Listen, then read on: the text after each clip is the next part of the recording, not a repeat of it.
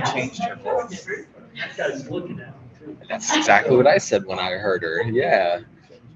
We're on the web app and not like the desktop apps. Housekeeping announcements before we get underway with the meeting. This is obviously a joint county commissioner, planning commission, and board of adjustment hearing along with our guests, stars, rock stars, the design workshop meeting. We'll do introductions in just a moment, but let me get through this if I could. Do we have anybody on Zoom that we need to check on? Yeah, no. Okay, let's do that if we could. Mark, can you hear us? Yes, I can. Perfect, thank you. All right, Brian. Okay. This agenda was published on the Routt County website and posted outside the meeting room. This meeting is also available via call-in to Zoom. A link to Zoom is on the agenda. Note that it's important for all commissioners, staff, petitioners, and type microphones to be muted unless speaking. Additionally, members of the public should have their video off unless speaking, and staff will assist you on managing this feature. Those wishing to speak, please raise your hand between staff and myself. We'll recognize you and keep track of who wishes to speak and call upon them to do so. For those who are attending without video, we'll need to interject you with a lull in the conversation. Those participating with audio only can mute and unmute by pressing *6 on their keypad. They can raise their hand by pressing *9. You're going to see that, I'm sure. Those participating via computer or smartphone with video can raise their hand by putting the cursor on the picture or square if no video, and near the top where there are 3 dots appearing. One of them is raise hand. So with that reminds me, if any of you are carrying those feeble cell phones, please put them in airplane mode or turn them off before we commence the next phase. And with that, I call this meeting to order of the Planning Commission with all our guests, Routt County Planning Commission. Public comment. If any members of the public may address the County Planning Commission on items not on the agenda, any regularly scheduled items, please wait until we get to that phase. Any members of the public? Seeing none, we're past public comment. Items for consideration. I guess I'll turn it over to Christy, or we can just do introductions right now.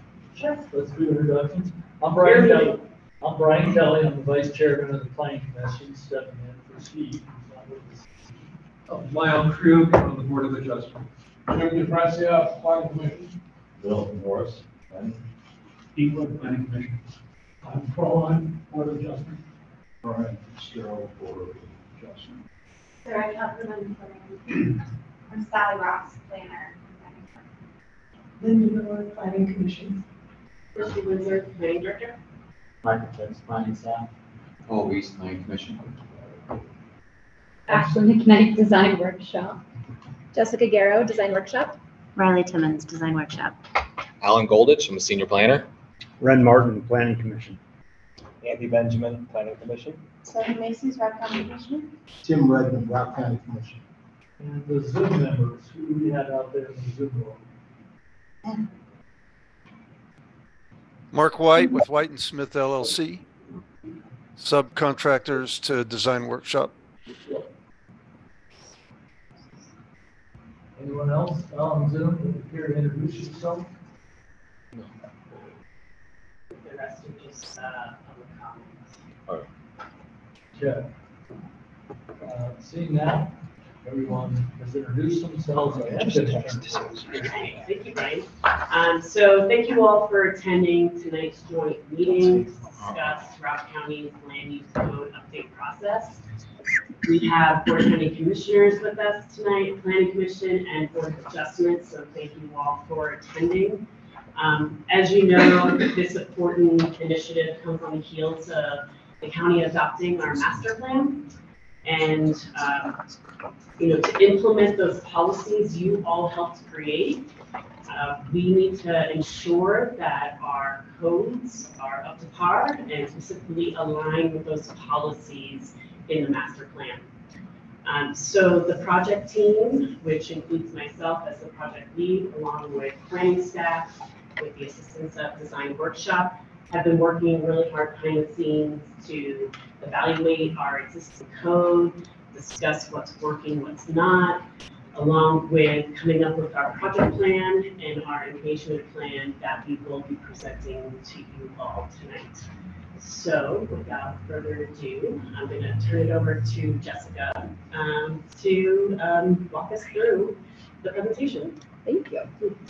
So we did really quick introductions, but I'm Jessica Garrow. I'm a principal with Design Workshop. We are a planning, land use, landscape architecture, and urban design firm. We have 8 offices across the country.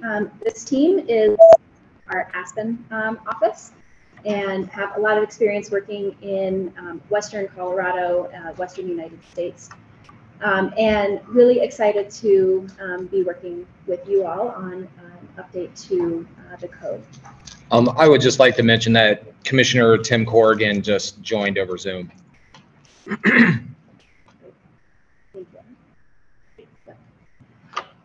you. Great. So this is our project team. Riley is our project manager. Ashley McKnight is our planner. And then online is Mark White. He, as he mentioned, is a sub-consultant to Design Workshop, and he is a land use attorney and planner. And so we're really excited to be working with him. We've done a number of code projects with him, and so excited to have his expertise with us. So tonight, what we wanted to do is give just a high-level overview of the project. We're going to talk at you for just a little bit, and then we want to transition it more to a conversation and really hearing from all 3 groups. What are some of your priorities in terms of the land use code update? So with that, I'm going to turn it to Riley to run through some of our first slides. Great, thank you, Jessica. So we wanted to kind of brief you on a few different things related to the project scope and the schedule. So I wanted to run that kind of through in the next few minutes and then speak a little bit more in detail about our engagement initiatives. As most of you know, the zoning code and subdivision regulation code update is intended to update the land use code to reflect the recently adopted 2022 master plan. Some of the priorities that came out of that engagement process really spoke to providing greater clarity in the code language itself, standardizing processes, and working through kind of updating language and requirements for staff, elected officials, and the community to create kind of an easier interface as the community works within the code.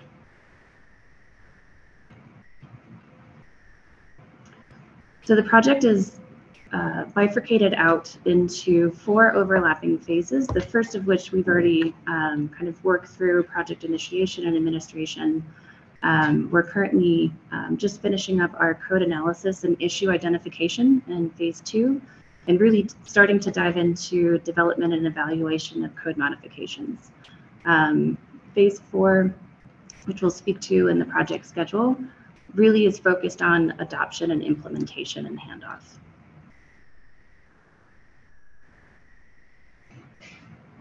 So as you can see from the project schedule, we kicked off in December of 2022, and we've been working diligently on our existing conditions analysis, going through the existing zoning code and subdivision regulations to highlight and put forth initial recommendations for a code outline, in addition to some restructuring and clarifications, which Jessica will cover a little bit later in the presentation.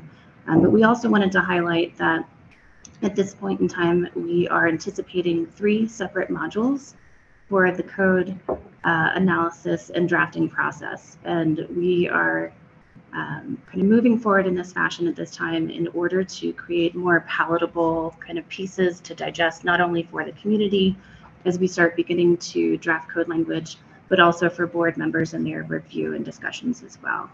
So there are specific topics that are included within each module based upon priority areas that have been highlighted through the master planning process and with staff, in addition to some housekeeping items, which you should have a list of in front of you at your table.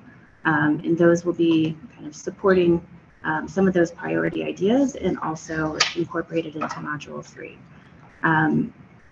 Underneath our kind of main schedule, you can see that we do have corresponding meetings for BCC and the Planning Commission, in addition to small group meetings and community meetings. So all of these efforts are kind of intertwined, allowing for our team to really take community feedback and board feedback into account as we're working through the drafting process.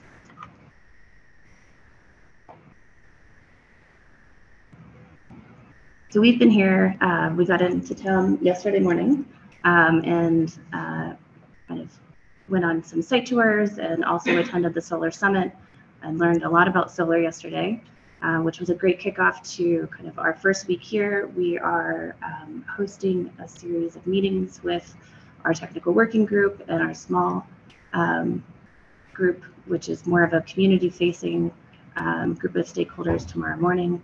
We anticipate hosting 3 different workshops throughout this process, and we'll be weaving all information into the Navigate Your Route website, which was first created for the master planning process, but which we will be using as well for the code update. So this will be your kind of main hub for information specific to surveys, upcoming events, ways to stay involved, in addition to kind of announcing and summarizing feedback and what we're hearing from the community as we're working through the drafting process.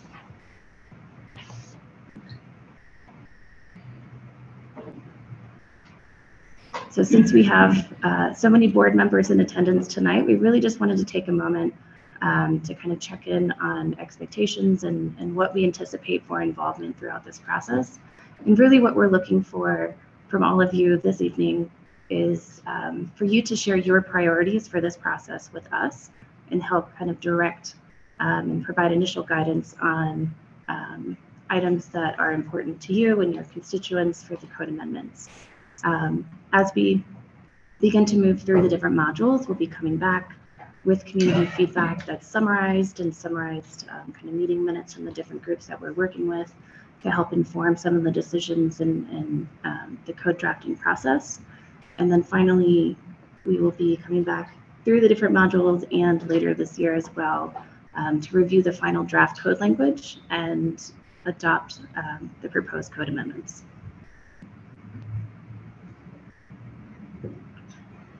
So we've been talking about these 3 modules, and I wanted to give you at least what we are anticipating at this point in time is to be included in each of these 3 components of the project. So Module 1 and Module 2 are really focused on these key priority areas to come out of the master plan, in addition to some of the higher import priority housekeeping items as well. But Module 1 really is intended to be focused on introducing the project and diving deep into the solar regulation discussion. Module 2 will be focused on the future growth areas, zone districts, and subdivision regulations. And Module 3 will really address the remaining code sections that are kind of outlying from those first 2 modules. So part of the conversation this evening is to get your feedback on this approach as well, and really make sure that we're kind of tailoring these discussions to the priority areas, not only from the master plan and staff, but from all of the board members as well. And with that, I'll send it over to Jessica. All right, so we're going to dive into what are these priority update areas and how do we move forward. But I wanted to pause here and see if there were any questions about the process, community engagement, anything that we've covered that you have a question on now. We thought we would just pause really briefly and see what that might be, and then we'll move into what we're hoping is the meat of the conversation. How are you all advertising for the community engagement? Great question. So that is going to be done through a variety of methods. So using existing communication channels that the county has, So social media, for instance, newspaper advertisements. Will be creating flyers that can go out into the community. And then we are creating a list of email addresses, and so there'll be kind of notifications that go out that way as well. And part of the project team is Samantha Shepard, county's public information officer. So she has been really helpful in getting information out. But in addition to the Navigate Your Route website, which we are going to use mainly for a one-stop shop for all the information, we are also going to do some of the traditional channels of advertisements in the paper, as well as posters around town and things like that. So we felt those mechanisms worked really well through the master plan, and our outreach with that was really good. Just a quick question. Do you target specifically like architects, planners, surveyors, engineers with invites? Because these are people that deal with it. Yeah, absolutely. So our small group meeting tomorrow is that group. Because those are really some key code users, we wanted to make sure we were hearing from them what's working and what is not working, so that we have that as part of our baseline conversation. We would anticipate additional kind of small focus groups with other interested topics, right? So perhaps one on agriculture, one on natural resources. So we're still refining that and making sure that that tracks really well through the process. But that's the idea, is to kind of dive deeply with some of these groups. And then we also have these boards behind in the back of the room that we've been discussing about placing somewhere in the county building, maybe in front of the motor vehicle office, maybe in front of the building department, so that we can catch those public that's just walking into the building. And I think we're kind of leaning towards the building department, because that's where a lot of the professionals that we work with, they come through there into the building department. So we feel that's an appropriate location. And then whenever we have another opportunity, such as the Wildfire Conference this weekend, Sally will be attending, representing the project there as well. So opportunities like that. And last night, after the invite-only portion that most of you, a lot of you here attended the solar conference, we moved over to the library, where we had pretty decent participation for Hayden. And we actually got some really great feedback. And it was mainly, I think people were interested about solar, and that kind of hijacked the conversation a little bit, but it was good because we did get some good feedback we'll talk about later in the conversation. Quick question, excuse me, about the timeline that you presented. We had talked about some rolling adoption of different elements of this. Where does that fall in? And that's the module. Do you want to maybe pop back to that? So in breaking it up into modules, our goal is that we'll start the drafting process. So we're starting in April right now with module 1, starting that drafting process, and then coming back to you in June for the adoption. And at that same time, we're starting module 2, and then we'll come back to you in August, September for adoption. We're starting module 3 in August, coming back to you in October. And we have this additional kind of public hearings because the goal is to get done sort of at the end of the year or very first part of Q1. It's a very aggressive schedule for an entire code rewrite. I just want to be clear, like very aggressive. And if we're hear something through the community engagement during module 2 where we need to take a little bit of time, we wanted that buffer. And so the idea is that we're hoping that we're sort of ending at the end of 23, but we needed that space, if you will. Flip to the next slide. I think that has the actual description of what's within the module. Oh, other way, sorry. Module 1. 2 forward. Yeah. One more forward. There it is. Yeah. So it says solar discussion. So at the end of module 1, are we starting to pass regulations at that point? We're going to review them at the commission, planning commission, rather than turn to the commissioner. That's the idea. And part of what we want to get from this conversation is what else should be in module 1 and module 2? This is our first kind of draft, if you will, of what's included in those modules for that rolling adoption process. And if there's something as we get to the high priority areas that you're not seeing, we want to hear that tonight so that we can sort of adjust our work plan. And we've had a lot of these discussions about this rolling adoption and the need for that based on where we're feeling the most growth pressures. And so that's why we've been working behind the scenes trying to see what is a tangible plan and present this all to you. So we'll be showing you more of what the priority sections are. But that's not to discount all of our detailed housekeeping list that we've been keeping that was in your staff packet. And most of those items, will be addressed in module 3. And then we also got some great feedback today from our first technical working group. We'll get into those details. So maybe keeping the bigger stuff isolated and not attaching some, because there are possibly some housekeeping things that are a little bit simpler that could roll along, but really try to just isolate them so we're on point. Okay. And the piece that I would maybe mention on this is, as an example, we're anticipating that the full update to your definitions happens in module 3.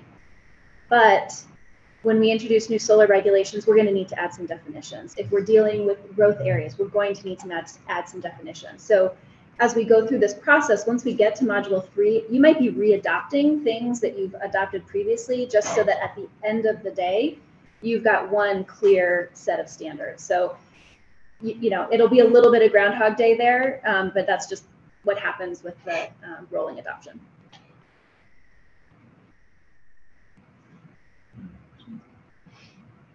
So module 1 is June. Do I remember that date right? That's the goal, yeah. And then module 2 is August. And end of August, early September. And module 3 is October. So I think, again, depending on how community conversations go and what we hear from you all tonight in terms of priorities, some of that might shift, but those are the target timelines.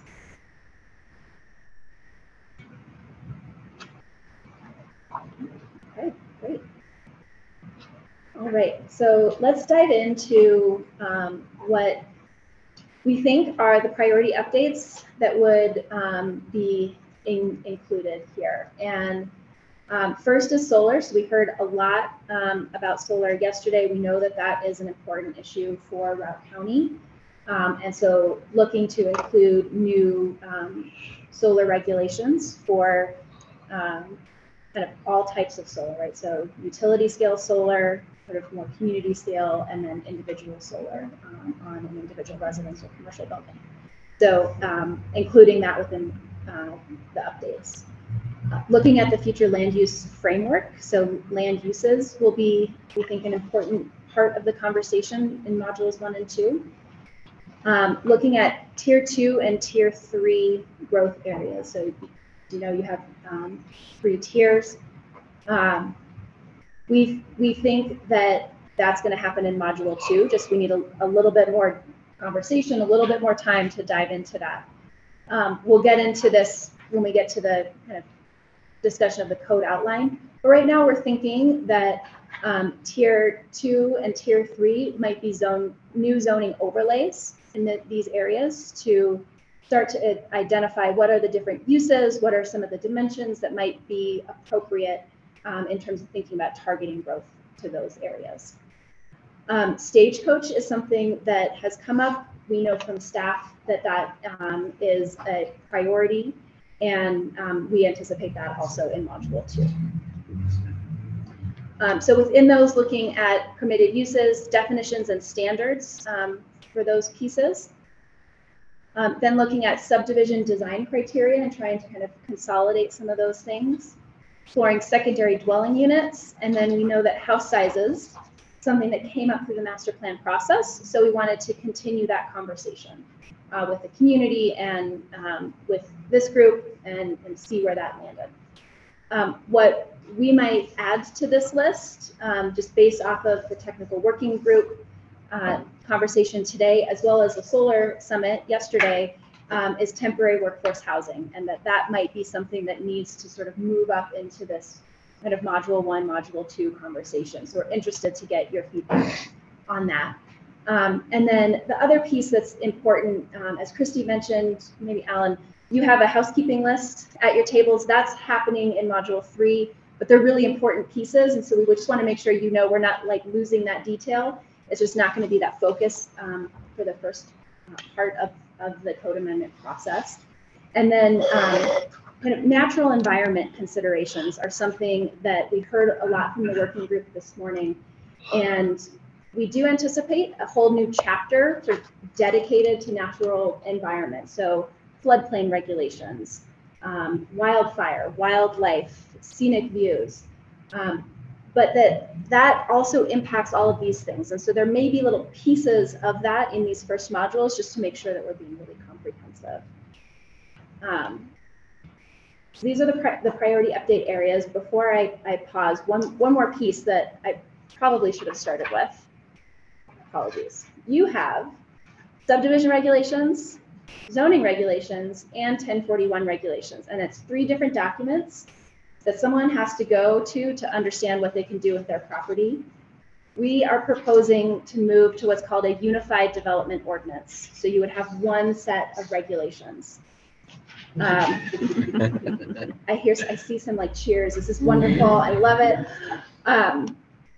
It's going to be a little bit tricky, right, with the rolling adoption. So your true unified development ordinance is not going to happen until module 3, but we need to move you there. That is kind of the modern trend with land use codes, and it's just so much simpler for you all when you're reviewing land use applications, as well as applicants and the community. So that's a really important part of our recommendation. So I'm going to pause here and see, is there anything else missing? Is there something you see here that you just don't think should be a priority area for these first modules? What's FLUME stand for? Sorry, future land use map. And how does the future land use map differ from future land use framework? And our future land use maps, do they have any legal teeth to them, or are they more just like a dream or a concept because a landowner might not necessarily agree with how his land has been categorized? I'll start, maybe then have Christy, and then have Mark maybe jump in at the end there. So future land use map and future land use framework are very similar, right? The future land use map is technically a map. We are not actually updating a future land use map. We are proposing zone districts. And that's where this idea of an overlay for tier 2, which includes Stagecoach, would come into play. And we would be using the master plan and the area plan for Stagecoach to inform that. Anything you would add, Christy? And to be clear, the future land use map exists. Yes. That's in the Stagecoach community. And we, Right, that's the only place in the county that has a future land use map, which really is something that we have evaluated. It was, most of you that were part of that process know that that was a very 11th-hour detail added to that plan, and so it needs to be evaluated. okay. So that's why we are proposing to do that with all the development pressure that we are seeing in Stagecoach. Well, and we ran into a little bit of that where the zoning was desired to be the same, but we have a process for amending or changing zoning that allows, so that just as long as we can clarify that. Yeah, and that is one of the goals. And then the future land framework, as you know, really just strengthens that original concept of direct growth to the growth centers. And what we did in the master plan is identify areas of the county that are deemed appropriate for some level of development in a hierarchy prioritization of our tier 1, tier 2, and tier 3 areas in the county. So that is on the list. So we could really evaluate subdivision regulations, design guidelines, and figure out how we want to approach development in those areas. Yeah. Will tier 2 and specifically tier 3 be defined by an area or by standards? I believe we're looking towards standards during the master, and this will still be a conversation. We'll probably want to hear from you all, but when we went through creating this growth land use framework, the idea was there was an interest to have that flexibility and not to have a hard line in some of these areas, and then having appropriate standards. So that's where we left off. That is going to be part of the conversation. I expect we would go the standard route, but other than tier 1 that are basically just that's your municipality. Yeah, that's your municipality. Correct. Right. And tier 2s, I mean, we're talking about having a zoning overlay for those areas. And so if that's the direction we go, those zoning overlays are going to define those boundaries of those areas. That's what I was asking about regarding the overlays, whether or not that would be a line on a map or whether or not it would be defined by criteria. I think that there's maybe a question mark of, just because we haven't really talked about it yet in our scoping process. Are we actually doing rezonings as part of this code amendment process and saying specifically we're creating this overlay and this specific area of land is rezoned to have that? We haven't had that conversation, and I think that's something that I would expect will come up through just through the process. We have something similar in Oak Creek, where we have zone districts versus actual zoning. And it does have lines on a map, and it's somewhat defined, but it's more like criteria based, I think, versus allowable uses. So there is some workability in there. Is that what this gives you? It's a little bit of chance to kind of work it. I like it. And those are more overlays of what you're referring to. And hasn't it been a trend to move away from overlays? Is this a rethinking of that process? No, it's just really what works best and what we want to achieve. There was some detail of that. It was more high level in the staff packet, and we have talked about it more at a higher level, with the project team. But some of these decisions we don't believe we'll be able to make at this early in the process. We'll probably want to get more feedback and have more discussion and evaluation to see, the benefits to go one way or the other. So I kind of confused previously, because like a PUD used to kind of be described as an overlay, and we try not to overlay in that fashion, but the PUD actually becomes the zoning. And this is sort of similar to that very same thought process, just on a bigger level of thinking. Okay. My personal thing is to properly define the boundaries somehow, even if you have to rezone the property. Say this is in the potential area. Without that, you could have leapfrogging because you were too vague. You had your general criteria, but you didn't define the land mass. So somebody ends up going outside what you intended, and then you're fighting that back. I have a question about, you brought up the UDO. Mentioned several times, but is it used commonly throughout? Yeah. Something new, you said the water trend. Yeah. How do you put that throughout this plant here? Is it just something that is a guideline? So what I have done, so the last rolling adoption that that I worked on is we didn't move to the new UDO until the very last moment. And so we amended zone districts. They had a density bonus criteria that we amended. We did that, in one set. Then we amended some of the processes in the second set and subdivision. And then in the last set is when we brought it all together and called it truly a unified development ordinance. So that is just one of the oddities, right, about doing that rolling adoption. But at the end, you will have one document. Our regulations are actually already kind of set up in a way that makes it less painful, at least in my opinion. If you read through our subdivision regulations, there's a lot of stuff that actually refers back to the zoning document. It's just that they're physically separate PDFs. So we don't have a separate zoning definition and a separate subdivisions definitions. It's actually, a lot of it all goes back to zoning anyway. We just had it spun out into a separate, much smaller document. Zoning is like 3 times as thick as subdivision regulations, and it would effectively, subdivision would become like its own chapter about it within one document. So it's a little bit less painful for us than I think some communities might have. But the history in our case is that we adopted subdivision regulations in 1970, and then it was its own document. And then we got zoning in 1972, and so the documents have forever remained separate. But that's really the only reason they are separate now. Most communities have just one document. And one example that, again, it's probably working right now, but you have public notice requirements in the zoning regulations and the same public notice requirements in subdivision. And it's just taking up more space than you need, right? And so you can get rid of some of those pages by combining those together.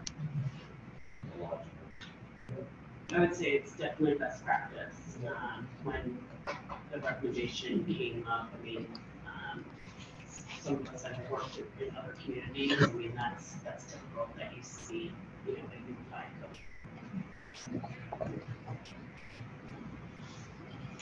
Mark, was there anything that you wanted to add, or did we kind of go past that piece? No, I think that's good. I know one of the original questions was the legal status of the future growth area maps and the future land use map, and what we're doing implements the map. The map is just long-range planning policy. It's not a zoning map. It doesn't regulate land use or land development. That's what the UDO is going to do. So just to make sure that's clear. Thanks. Fundamental question. Talk about 1041 regulations. What are they? Coming in from the outside. Yeah. So 1041 refers to, I think, state statute number. Right. Yeah. And it's areas of interest, basically. It's areas that the county has an interest in, and it tends to be kind of environmental focused. And so again, other counties have just sort of integrated that in. So it's, I don't know, have you guys had a 1041 review recently? No, typically we rely on our special use permit process for anything that would fall under 1041s. But the types of projects that the county has adopted 1041s for are major wastewater and new wastewater systems, major expansions of wastewater systems, new water systems, major expansions of existing water systems, airports, and I think there's one other one that I can't remember off the top of my head. Where are the 1041 regulations? Are they mandated by created at the state level? They are, and then the counties or local jurisdictions have the opportunity to adopt those. I don't think there's a requirement that they be adopted, but you have the option to. Who promulgates them at the state level? Say what? Who generates them, or who promulgates them, or who writes Oh them? yeah, it's at the state level. Yeah. It's the state legislature. Mhm. Yeah. Particular department, or It's the state legislature that kind of writes them. For Routt County, it was adopted by resolution 10 years ago, maybe? No, it was longer than that. 2007. Time flies. Yeah. 15 years. So it's just a standalone PDF on the county's website right now that is, the county hereby adopts these 1041 regulations. So they just sort of live in this other PDF that you have to go and find if it were to apply. It's alignment with statutory and legislative requirements, and that brings up, that basically says we follow those legislative pieces versus having our own process or our own review. We utilize some of the things that have been put in place. Is that a good way of just But simplifying? what we did, what Alan was explaining, is in our land use chart, we have processes that we've included in our land use chart. For most of them require special use permits, rather than go to the 1041 regulation. 1041 too is traditionally something that is of statewide interest. So you can see some examples on the DOLA website, Department of Local Affairs, of the types of things that are more appropriate for this kind of 1041 than regular issues. Question on solar, you broke it into 3 categories, and you talked about industrial. Utility scale? Industrial, community, and individual is the way I paraphrased them. Yeah. Does the county now have zones set up for industrial solar? There are. No, we've got some renewable energy standards, but they are not adequate for a review of the scale that we have been approached for. But our regulations are going to address all scales of solar, whether it's industrial, community, which is normally 100 acres or less, and then residential and commercial scale solar.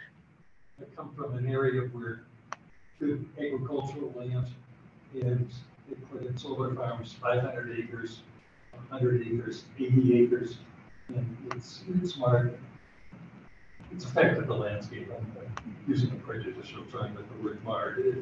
It's subjective. Certainly we're going to need solar, but I'm very sensitive to that at this point. And I did not participate or was not there at the conference yesterday, so that some of this may be redundant.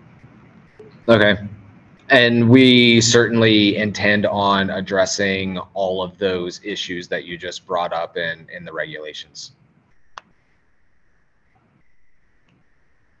I don't know what we need to know. You mentioned the legislature, and there's this legislation right now. Yeah, there is. I see it on your head. So are you gonna know what you need to know as you commence through these modules?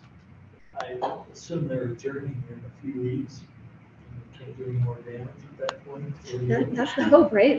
I mean, unless there's a special session, I suppose. So yeah, we're tracking that.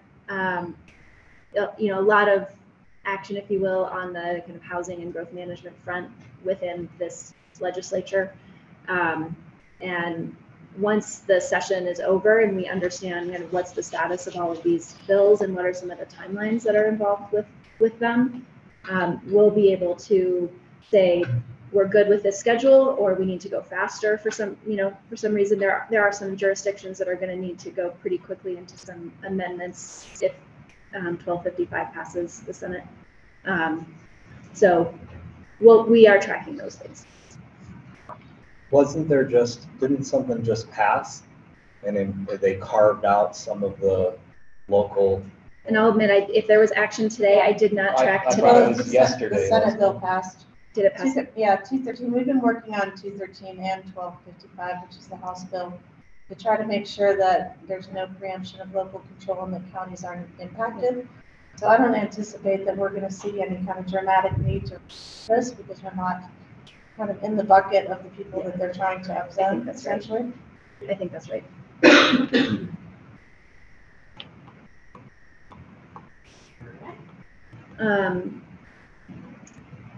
Let's see, anything else on these priority areas?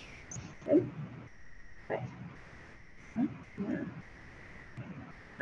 Okay, so just really quickly, included in your packet, some just light evening reading on land use codes. is we did a code analysis memo. And what we did is we reviewed your new master plan, identified the high priority topics that we just went through, and then identified some very specific code updates by section. And we're not going to go through that line by line tonight. So if there is something that you saw in that and have a question on, or really want to put a fine point on, please share that in the conversation, but we are not going to go line by line, through that 30-page document. What I will say is that there are sort of 7 maybe high kind of overarching comments that we have about your regulations that we're going to be incorporating. So first is making sure that the code's clear and doesn't require interpretation most of the time, right? There's always going to be the one-off that requires a little bit of digging and an interpretation. But as a general kind of course of work, making sure that the code is clear and that we have good definitions for the things that you are working through. So we need to kind of hear that from you of what feels vague right now that could be just kind of more specificity there. Articulating the why in the regulation. So you're just coming off of a really great master plan process. This is the perfect time to be updating your codes and really pulling specific statements, quotes from the master plan to say, this is why we're regulating this in this way. So pulling that into zone districts, for instance, and including that into a purpose statement, pulling that into regulations related to the environment, for instance, or sustainability or solar, and just really making that linkage to the master plan very, very clear so that as review bodies in particular, you can kind of look to that and community members can look to that to say, this is why I maybe have to go through this review process. Moving in process, being clear about your different review processes and not overcomplicating things. So the things that you as a county want to encourage, making those administrative reviews. Things that require a little bit more conversation, making sure that those are very clearly going to Planning Commission, going to Board of County Commissioners, making sure that the variance process for Board of Adjustment is really clear so that it's just, we're articulating that in a very straightforward way. We've heard this today in the working group with the idea of enforcement and just making sure that it's clear, again, thinking about definitions, clear language, and knowing what are the steps for an enforcement action should that be needed. Yes. Imagine that. Right? Shocker. We've heard a lot about reinforcing the ideas of sustainability. And so that is, again, kind of probably an overarching piece to what we'll be incorporating into these updates and just making sure what's in the master plan, what's in the climate action plan, that is kind of brought in either as a reference or as statements. Incorporating those growth tiers in an understandable way. So right now that's anticipated to be as a zoning overlay. And then building off of the engagement from the master plan and not duplicating it. So there's been a lot of work that the community has put into the master plan. We don't want to go back out and ask those same questions. So when we're doing our code process with the community, it's going to be a little bit more nitty gritty. It's not going to be the high level values because you've heard what those high level values are. It's going to be the, okay, now this is how we're implementing those values. And what do you think about that implementation process through code language? So that's the analysis memo. Can go to the next slide if you will. So initial recommendations, talked already about the UDO. We think that's just really, really important. Addressing inconsistencies, redundancies, clarity, codifying those areas of the master plan, as I said.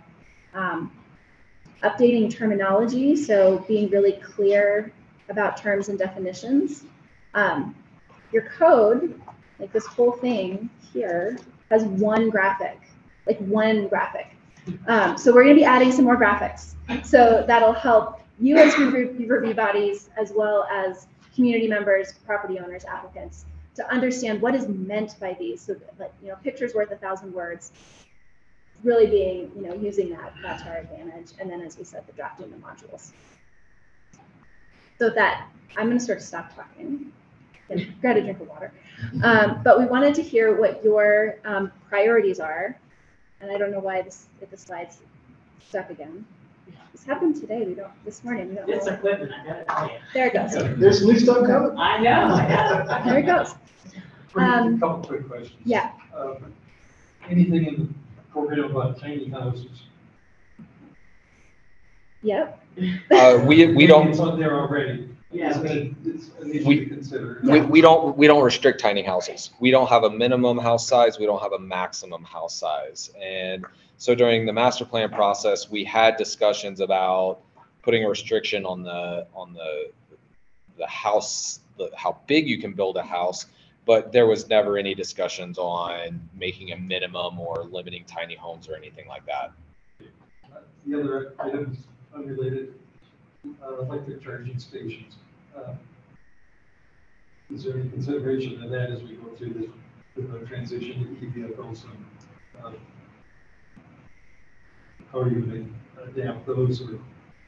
Yeah, so a lot of those are recommendations in the climate action plan, and a lot of what we're going to be doing is aligning those policies within the master plan. So we will be adjusting that. But I would assume we would be open to your average charger out there, whatever you want to call it, is in the county, in one of the tier 1 areas, as opposed to out in the county. Yes. Yeah. I mean, you want to site those things close to where people want to be and spend money. Yeah, exactly. So.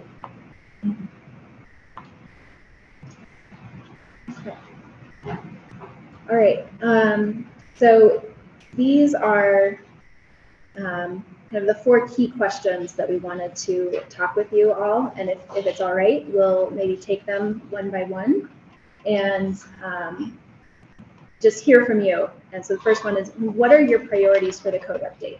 And that could be something as specific as, this code section is really hard to understand, or I always have an issue kind of making sure that we're applying that correctly. Or it could be, in general, the process does this, and this is my feeling about that, just process overall.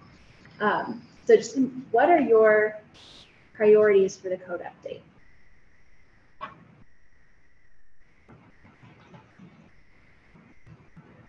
Clarity, simplicity, one dog. Short, sweet, to the point, right? What do others think?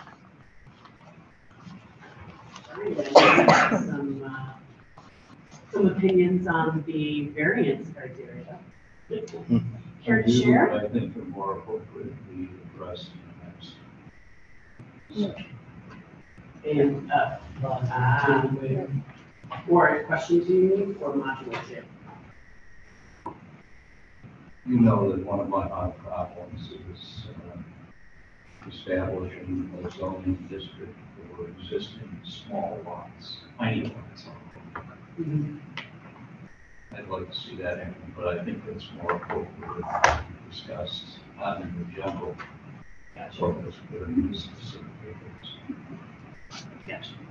We went through. Commissioner Corrigan has his hand raised. All right, go ahead, Tim. Laundry list. Go ahead, Commissioner Corrigan. Commissioner Corrigan, you're on. He's not even speaking. Frozen. Yeah, he's frozen. Yeah, but he's not moving Hear us, at ask all. if you can hear That's Can you hear us, Commissioner Morgan? I think he's frozen. So back to the small lots. Through some of our housekeeping in the past, I thought we went through and tried to identify about a bunch of those outliers and offer them paths to come into conformance. And I didn't think we had a ton of those small lots left in the county that were maybe problematic. Am I wrong? The Board of Adjustment, had a good year during COVID, deciding on about 19 of those applications. 19. Can you be more specific? Are these small lots within a platted subdivision, small lots, what I think of as meets and bounds? What are, Yeah, they were mainly leftover lots. I would say the less desirable lots, most of them are zoned agricultural forestry, but they are really substandard in size. But yes, But not, meets so and bounds. we're not talking down platted, below, okay. Not platted lots. Right, Yeah, not platted. I got you. so these would be less than 35 acre parcels. Yes. About 3 areas for subdivisions platted with tiny lots prior to adoption of the subdivision regulations. And although they all tend to focus on subdivision regulations as regular things to come, we also should take a look at things that are historically appropriate for regulation. And there was something on the slide from earlier today about nonconformities and providing language that is more clear in that section, because I know my personal use of that section, every time I read it, I have to say, what does that mean? And so if I can't even understand it, how are we expecting the public to understand it? So clarifying that section of the regulations, the nonconformities and nonconforming uses and lot sizes and structures, that is on the list to be addressed. I think what we really get into would be these tiny lots are a bigger thing than you think, because we've already developed most of the good land. Now we're on to the leftovers. Right? And sometimes the problem with the setback is generated not just by the substandard size of the meets and bounds property, but by the topography.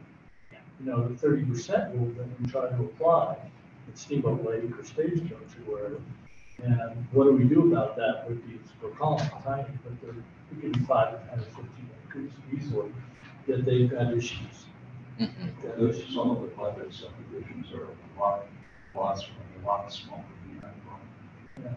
Yeah, and I think he's talking about like those MRE subdivisions or the subdivisions that were created prior to zoning, prior to 1972, that are like 1 to 2 to 3 acres. And when the county adopted zoning, we applied the MRE, the Mountain Residential Zone District, which has 50-foot setbacks. And so some of these, like, yeah. And then along County Road 14, Country Green. Country Green, all up in there. All of Stagecoach. Some of those. Whole nother animal. Sky Pitch. There's 100 of them out there. Yeah. Situation where there are existing improvements on those tiny lots. I thought you were referring more to like maybe orphans versus things that are in a platted subdivision. There are old subdivisions that are platted in the county that have tiny lots. Excuse me for using that term, but it's certainly ridiculous. Sure. But I think I kind of think of this platted subdivision differently than an orphan lot that's just a leftover from a long time ago. So I don't remember them being as much of an issue when it comes to us. I also think the planning staff does a great job, at least for the planning commission, of weeding through a lot of that ambiguity and providing guidance to help us get on the right path. Do you find that there's a lot of ambiguity in our code, or are there just specific areas where you're seeing things that need to be tightened up? You have a decent amount of ambiguity. And sometimes that's okay, right? You know, if you're going through a PUD process, it tends to be a subjective process in any jurisdiction, because you're evaluating something that's different, that's not necessarily contemplated within your existing zoning or other regulations. And so it's important that the review bodies can kind of balance kind of what is the community benefit that is received in exchange for giving this development right. So you want that kind of flexibility, but you also want clarity. And so there's a fine line there. And I think the PUD acts as a good catch-all to be able to address things that fall outside the normal definitions. At the last planning conference in Aspen Snowmass, there was a lot of discussion, and developers and planners sort of universally, I'll say, hated the word PUD, but from a planning commission standpoint, it seems like a useful tool for resolving issues and problems. It just might be a little bit more onerous or involve a little bit more fees, but it seemed like it had its place in our toolbox. And go ahead. We discussed this a lot this morning as well, and something like that balance between clarity, consistency, so we all have a general idea, but allowing flexibility, like site-specific interpretation. And, part of that is also developing acceptable criteria.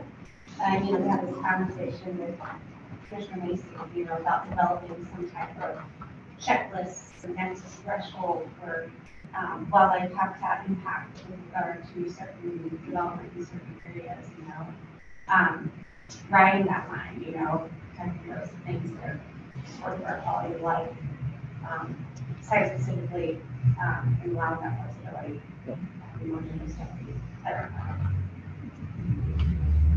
Anyone else with code updates, code updates?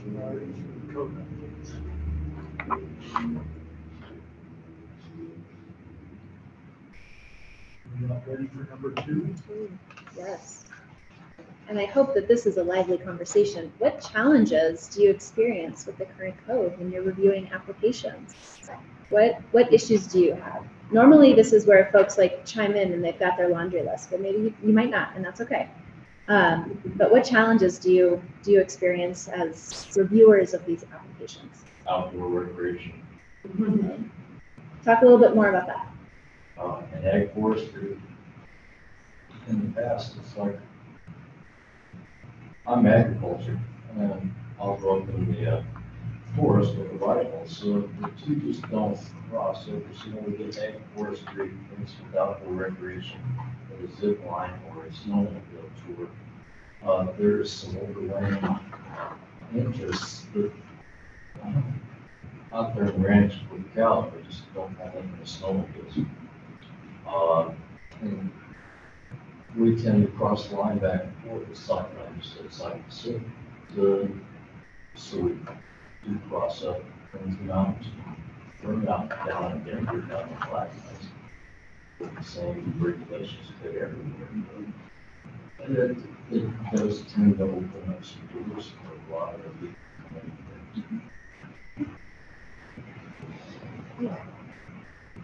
I myself, I like coming to planning commission and trying to catch my afternoon nap a little late. So I like it to be really clear. And doesn't always happen that way, as my fellow planning commissioners can attest. It rarely actually happens that way. But I think some of these things, and Andy alluded to it earlier, especially with Stagecoach, is we don't quite have, at least in the mind of some of the people that live down there, there's not a confluence of thought as to what's going on. Am I stating that fairly? And so the more clarity that you can lend to what's going to be a large growth area, even though it's tier 2, I think the better off we're going to be, because we know we're seeing things from Stagecoach. We know we're seeing. I think that the way to talk about what comes to lack of clarity is request for variance. And that opens the whole door, because if you give a variance to this one, you have to give the same variance to that one, even though there's some differences in circumstances. So that gives you clarity. How many variances have we issued in the past? Again, I have a short-term memory on some of these things, like when we deal with it and it's gone. You don't see those. Yeah, so that's why the variance comes in at Conditions. the BOA. I remember sitting in on a BOA meeting, and that's where we were seeing it. Yeah, like for No, us. it's a whole separate process. Yeah, for us, we don't, I can't remember. But I'm speaking broadly about the issue of Copy.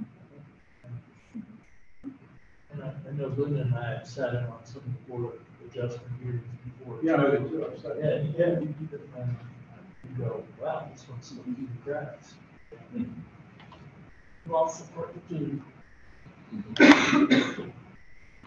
So some communities, when we talk with them, we hear that I felt like I had to approve a project that I didn't really feel comfortable with because I didn't have the tools in my review criteria toolbox.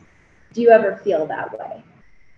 Or do you feel like you've kind of got the review criteria that you need to evaluate projects fairly, and that that captures kind of the key issues that are being brought forward in an application? Yeah.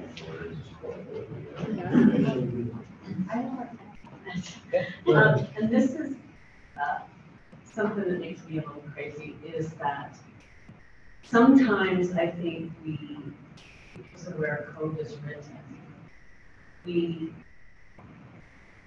force people to create impacts that aren't necessary and aren't there already, because if they don't fall into a certain category, say they want like a seasonal use of some sort. Well, we don't have a category for that. And so they end up doing like a recreational facility, right? Or they have to turn something into a dwelling that's otherwise not considered a dwelling. And then they have to get into road regulations, and then they have to put in a septic. And then they have to do all of these things. So that's actually creating more impacts. It's not limiting impacts. And I think that that's a gap in our regulations that needs to be addressed to allow people to do uses that have fewer impacts without forcing them to do major development that they don't want to do. Yeah, and we spoke about this a little bit this morning. We touched on it with a technical working group, specifically with Todd Park, our building official. And we have run into this situation a lot, and we are going to be working with Todd a lot on the building code. They don't always align with your regulations. So we may have uses that have different requirements in the building code or vice versa. And that's why we run into some of these issues where we may allow something in our regulations, but under the building code, it takes it to a whole other level. That hunting, you're kind of using that last hunting one. I can think of any number of them, but the most recent one was a yurt that exists on the property. It's not even, it's on the seasonal road. There's no access to it probably 6 months of the year, but they're gonna have to turn it into a full-on dwelling with a full-on septic and a full-on road for a thing that only gets used a few months a year. And I just feel like we're creating impacts in rural Rock County that don't need to be there for what are otherwise really low impact uses. For all the use, plan use, your subdivision regulations, zoning regulations are traditionally Euclidean. There's a tool that can be made available to you that I would be reluctant to restrict rather than increase, because it would be greater flexibility in dealing with unusual issues. Yeah. We're talking behind the scenes, a lot of different techniques that we can use to address some of these issues. And it speaks to what we were talking about earlier about how to address some of these land use issues in our code, zoning districts versus overlay, and there's some others that we're still considering along the way. But to Sarah's point, this is something that we have recognized. And another example would be like a daycare facility. If some of you remember that application, where that is something that is allowed through a conditional use permit, so it went to the planning commission. But under the building code, it bumped it up to a whole nother level. And for these folks to move forward with daycare, I mean, there was considerable amount of money that needed to go into that house to be turned into a daycare facility under the state code. And I mean, these are just some of the considerations, but you know, you're an example and why, you know, some of these become problematic that we recognize, so. And having something that relates possibly to the seasonality of use versus full-time use could help clarify that a little bit, or simplify the process, because what you're talking about is not making it more onerous. Well, not just more onerous, but impacts. I mean, there's types of, you know, like small cabin in woods kind of things that are used very rarely. It's technically permanent in that you're not going to take it down in 90 days. But in fact, it's used only a very small amount. It's not technically a dwelling. And I think that there should be a mechanism for allowing people to have very low impact uses like that without forcing them to have a full-on road that meets road standards and all these things, because those are creating huge impacts in very, very rural areas unnecessarily, in my opinion. And we don't really have a mechanism for that at all. So people don't, I mean, there's a lot of them out there that we all know about that they don't come through any process. But if they did come through a process, they'd either have to be torn out, or they'd have to build a road, put in a septic, get them, you know, I mean, a lot of things that are actually creating impacts and having effects on natural areas where there aren't any. So too, that's a fun line, this is like getting like nitty gritty. I know, this is- subject, but like, I mean, you know, you could, go back somewhere, you know. No, but there's- you have to fire code purposes, Yeah, like you get. That's it, I guess is my question. I agree with the sanitation, but honestly, there's cabins up in the woods places where the fire truck's never gonna get there before that thing burns down. So why have the road be up to fire trucks?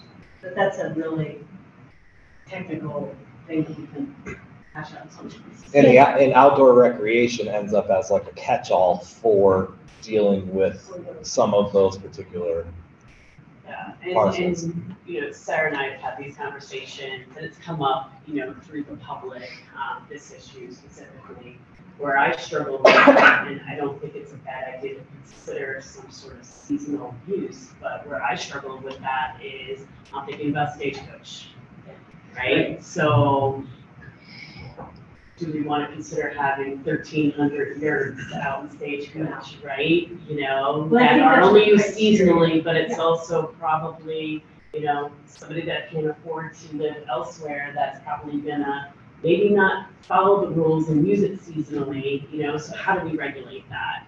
And so that's where I struggle, but. Wouldn't that kind of almost be like that Steamboat Lake subdivision? Yeah, And that's people another were example. up there camping on their property? Yeah, we get calls every day about, you know, lots of Stagecoaches, Steamboat Lake, that it's like, saw this, lot advertised, really great deal, it's really cheap. And it's like, yeah, and that's where, you know, Michael gets to tell them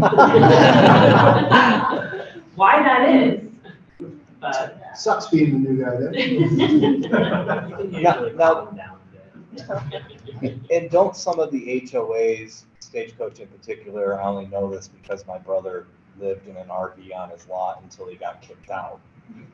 So the HOA was like, you can't do that anymore. That was your brother? I don't, this was long enough ago that I don't know you were in that seat. Sarah was, and again, you know, I appreciate that comment because out of anyone that's sitting here at the table, Sarah actually has been involved in this process longer. I think longer than any of us. And so you have that valuable outside looking in kind of angle. And you've talked about this particular thing, especially with that last meeting. So I think it's important to kind of work through that a little bit because there should be some mechanism in place to understand that there are limited impact uses that do occur on ag forestry lands. It's really mostly those ag forestry spots that kind of pops up. Maybe another kind of question related to this, something that we've sort of heard is your temporary workforce housing regulations, that those are maybe a challenge. Does that sound right? And anyone want to add anything on those specifically? What you're looking for and what needs to change in order to make that a little bit more useful for you? Well, the city needs to annex in Brown Ranch. That should have happened a long time ago, and we would not be in this position. And so it always gets pushed out to the county. We just permitted a temporary, I need to follow Jim's, we're not calling it man camps anymore. But personally, you know, the sanitation becomes a major issue. And the one we permitted, they're hauling the sanitation. The driver takes a wrong turn, and within a quarter of a mile, he's hitting a very dangerous railroad bridge adjacent to the Yampa River. Again, is that something that we want to be doing in the county? I'm not sure. I'm not sure at this point. We fortunately have not seen a lot of those land use requirement requests, and selfishly, I hope we don't. So how much we need to be adopting new measures, code, I'm not 100% sure yet. The conundrum we're in on that one is, and it's been addressed in a couple ways by Andy's brother, who's probably just living with it. I wasn't. You open that. And the trailer, just rented it. And I should say, for the record, it had just been adopted in the city of Steamboat Springs. I live in a trailer on the second switchback of Laurel Lane in the city limits in 1972. So I was there before. But in any event, the workforce housing, I don't see that issue going away. We might like it to go away, but with the cost of housing and people trying to get entry foot, you got an employer like the solar people were talking about yesterday. Maybe the carpenters coming in to do some condominium project and take this thing over when we're done with it, you know, that type of discussion. But I just don't see what the solution. To me, I would rather incentivize our communities, and I'm not necessarily just looking at Hayden, but I'm also looking in Moffat County. There are developable lands that have the infrastructure, water, sewer, electric, that may be a better resource than in the county, in the ag forestry. So. Yeah, and it depends where they're going too, because Highway 40, and I do a lot of CDOT work, and believe me, I look around at the projects I work on, and I go, why can't you get some passing lanes on Highway 40 between Steamboat Springs and Craig? And the more we load that Craig in, it's coming at us without anything that I'm hearing from CDOT that is out there kind of to do something about passing lanes on Highway 40. Just Until then. transportation in general, I mean, they're done, you can't separate them. Yeah. You know, that's where the more affordable locations are living, that's where more service workers are coming from. It's going to continue to grow and get pushed out in that area. You want habitable, like dignified living conditions for people, right? Temporary man camps aren't that, you know, and it's happening in so many ways. So it's like, I don't feel like those two can be separated. The transportation, safety, and the ability for us to also get workers to this community to support tourism and then safely get home and safely near to something that's decent, you know. I have a question. When we're talking about these temporary work, what are we calling them? Temporary workforce housing. That's for a specific project, right? As opposed to what Sally's talking about, which is workforce housing in general, that supports the overall community.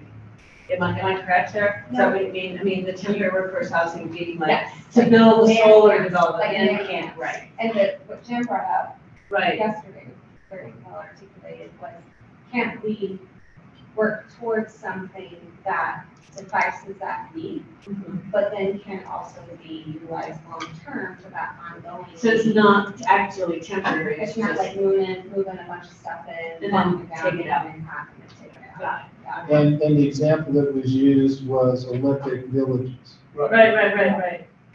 That makes sense. Okay, I get you. Are there is there a place for it? And, going back to your original comment, Ren, in a special circumstance or in limited usage for short periods of time, is it a tool that's at least worth considering? Or are you saying that we're doing more harm by utilizing that tool?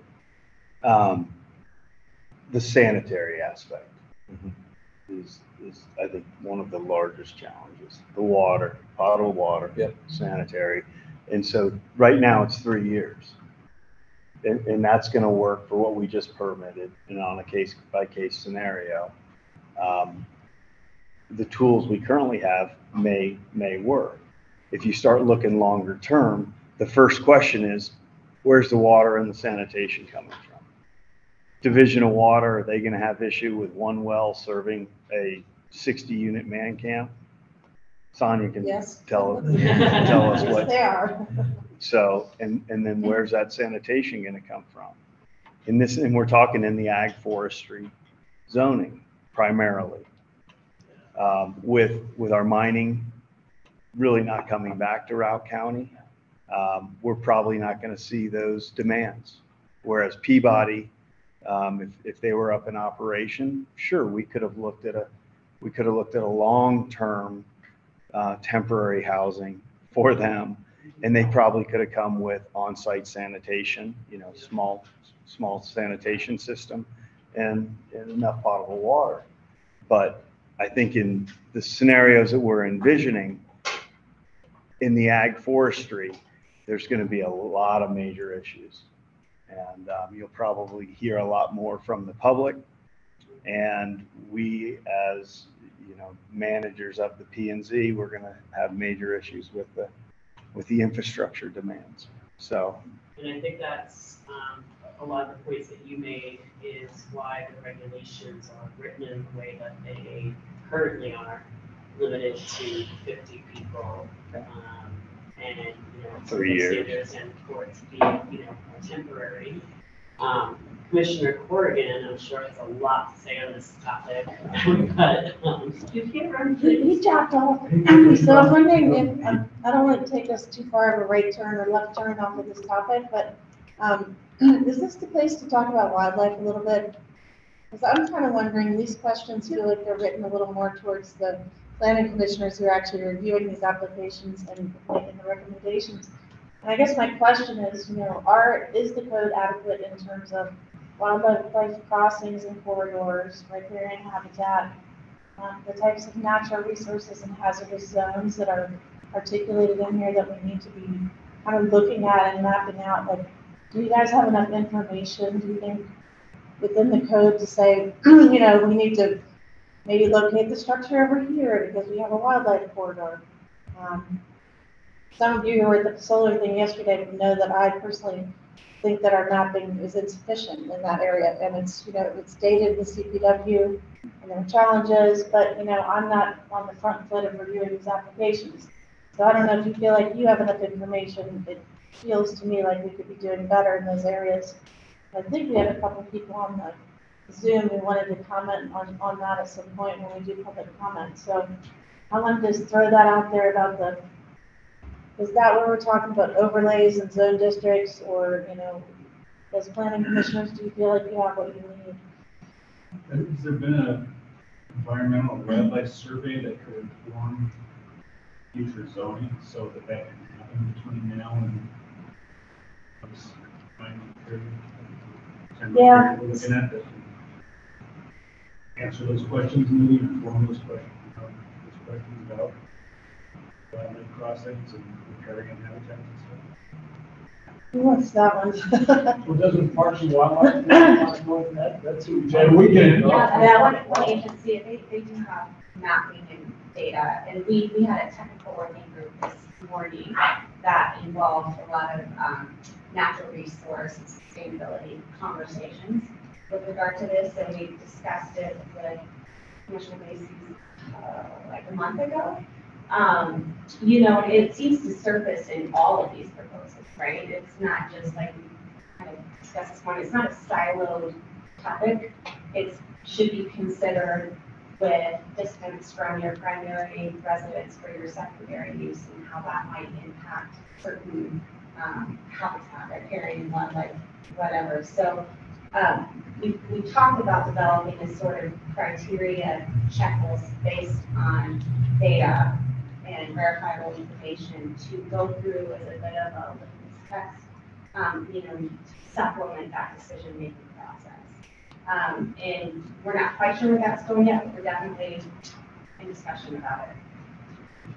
Does recreation and tourism fall into this? There's definitely some certain laws and regulations for the state, for sure. And obviously we are as well, but it's like as a local government, you can ratchet that up and make it more stringent and include it in just a basic step that we take in all of our assessments. And the other piece of the code that I think we're gonna be looking at is the climate action plan. And you mentioned, right now, that's really not been considered. I don't know if planning commission's had a presentation on it, what does it mean, how is it integrated, but that's gonna be an important piece moving forward. So how we build that, and that deals a lot with the transportation questions that we were talking about. And, trying to locate development in areas where we don't create the situation you're talking about, which is everybody on 40 getting rocks dropped on their heads and things like that. And it's with applications that have come after the adoption of the climate action plan, we have been seeing staff linking that in to our discussion. So I think it's starting to filter its way in. Some of the applications were pre, so it doesn't apply to that, but you still even reference it so that it is in the conversation at least and recognized. Yeah, and as Jessica pointed out earlier, one of the first few slides, one of those thoughts when she was talking about the purpose statements is to pull a lot of those pieces from these other plans, like the climate action plan, the wildfire mitigation plan, hazard mitigation plan. We can take those purpose statements and incorporate them to strengthen the codes. And then part of the process, this morning we had Tim Sullivan and Paul Boney from the Sustainability Council. So they are part of informing all of you on some of the recommendations from the climate action plan. And then a lot of people in that group are on various subcommittees. I'm on the land use working group for the climate action plan. So making sure that, those recommendations come before you and we can incorporate those into the plan. And one thing that I would add to that is, right, like just kind of listening, there's a lot of moving pieces, right? There's a lot of plans, there's a lot of kind of long-range planning that the county has done. One of the things that we are going to do, and you can expect this kind of in packets and in future meetings, is we'll be taking, these are the statements from the climate action plan or the hazard mitigation plan or the master plan. And that's what's informed this code section. And that way you can have that link and you can really draw that clear line of this is what the policy was and now this is how it's implemented in code. And so you can see there's a policy in climate action plan that design workshop you didn't include, and that's really important to me and you need to do that, or I understand you've captured what's important and we can move forward. So we want to make sure that you've got that kind of breadcrumb and that kind of pathway, so to speak, to make sure that those great policies that you've been working on are implemented in the code. But I don't know if anyone really addressed your question directly, so I'm going to. The wildlife one or? The wildlife one, yeah. I wanted to go back on that one. I don't think we have adequate information for that because we rely on CPW as a referral agency to comment on wildlife. Sometimes they don't. They're super understaffed right now, and so sometimes we have to continually ask them to get referral responses.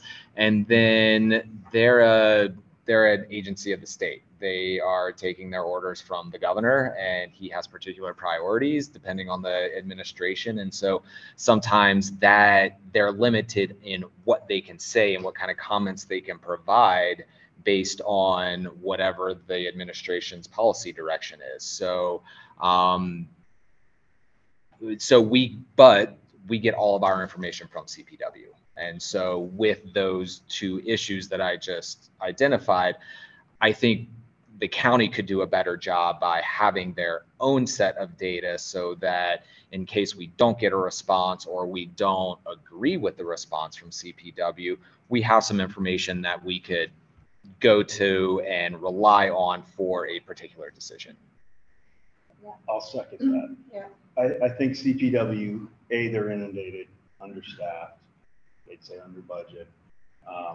And on our habitat is already so fragmented in what we are permitting. And so they're looking at larger habitat components. Now, if we were permitting a wedding venue in the middle of a 1,000-acre ranch, in North Route, they would probably have comments. But on many of the smaller impacts, we don't ever see their comments. And frankly, there are times when we would like to see them. For example, we had an application for a new primary house and an historic secondary dwelling that was at opposite ends of a 55-acre parcel and in a pretty nice little piece of elk habitat area here in South Valley. And could have been at a time when we would have liked to have seen comments to help us with, no, don't allow this use because of the separation of impacts on a 55-acre lot. They're not going to look at it. It's already too much of a fragmented habitat for them to consider. If we can't get this information from CPW, where do we go? Right, and that's why I wanted to circle back. And that's what's like, it's a huge undertaking, right? Like, I mean, locally to remap all those zones, but maybe it's a priority, or maybe you use some of the information and then there's other data you can overload from a local group that does that type of, baseline development and ecological impact studies and things like that. It's not that challenging. I mean, CPW does have okay maps, and they are updating, as we heard yesterday, their maps from, so they'll be current in November and December, and the migratory pathway data will include GPS powered information. So that's really good. So that'll be accurate. Really good. But I think the question is, deciding what's a priority for us conservation wise and pulling those data from where they're available. Nature Conservancy has some good information. CPW has good information. I mean, our county's not going to create a science department to go out and do this work again. But we can compile something and basically make it our own, which I think is a lot more powerful than necessarily having to rely on the agency, because we can then say our guidance document shows that this, even though it's a 55-acre, like you're pointing out, this is important for elk. We've gotten this data from X source. CPW maybe isn't there to testify, or maybe they are. What they're doing in Gunnison County is they've elevated CPW at least to energy projects as a up or down vote. So they've taken their maps, adopted them, and basically given them that much elevated authority over whether or not projects can advance. Now, I don't think we want to do that, given all the things you've described, but I think Rock County could have its own map that comes from data that is scientifically sound. What about universities, CSU or CU or? And there's a lot of data that's there, right? So you think like across these species, like how many do you have to be from an elk, of course, showing those stress indicators, especially during these vulnerable times like having their overwinter times, right? And it's like 365 feet. And so you think about moving one structure and then having an additional structure in that, like we saw in the planning conference, like that circumference of impact, negative impact is that much more significant. So there's things there. It's just like compiling it and making it useful for our needs. Yeah, and the universities, I think, is a really good one. In line with this, the other piece of this is that Section 941 conservation mitigation. We've already had a challenge with that. I have had a challenge with that. So I think if we are doing these kinds of mapping situations that are used as guidance, we need to have also them, if we can't do the mitigation, then what? What does that look like? If we can't do avoidance, what does mitigation look like?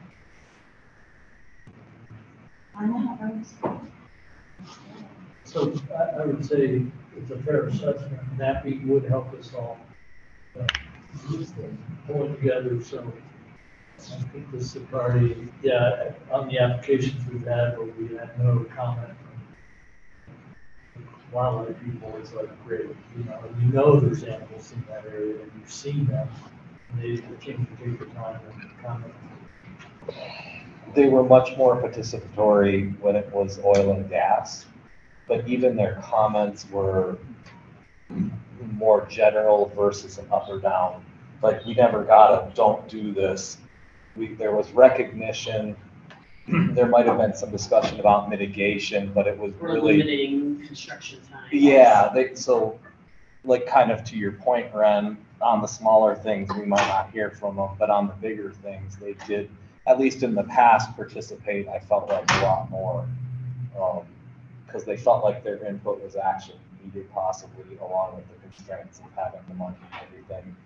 Is that something that Sonia and I talked about this yesterday, that the GIS mapping can be useful for as another layer that you can turn on and off, just to at least have the data compiled in one spot instead of having a different map or a different something. It's at least in one particular location. Follow it later. You can turn it on and off. You see it come on. Yeah, and the other thing about the 55 is it's this 55 today and that one tomorrow and this one the next day. And then the cumulative impacts of this make it more significant. And so that's something that we think about with the landscape level planning, is looking at, if they're not going to prioritize the small parcels, we need that context. Do you think development, say housing or other forms of development, are more impactful or just as impactful maybe as the recreation end of it? Because it seems like a lot of the wildlife interactions and concerns, especially in the community, are coming from overuse of the land, recreation, from a recreation standpoint, versus maybe our development that's occurring. Mostly because we haven't had a ton of really gigantic development that's occurred in 50 years. I don't know what the time frame is, but it's been a long time. Large scale development really occurred. It's been much smaller pieces, but the cumulative impacts are starting to pile up enough that it's becoming an issue. So like, an example with the recent amendment hearing with another snowmobile operation in West Route, right? And understanding how much direct pressure and how that impacts critters in the east part of the county.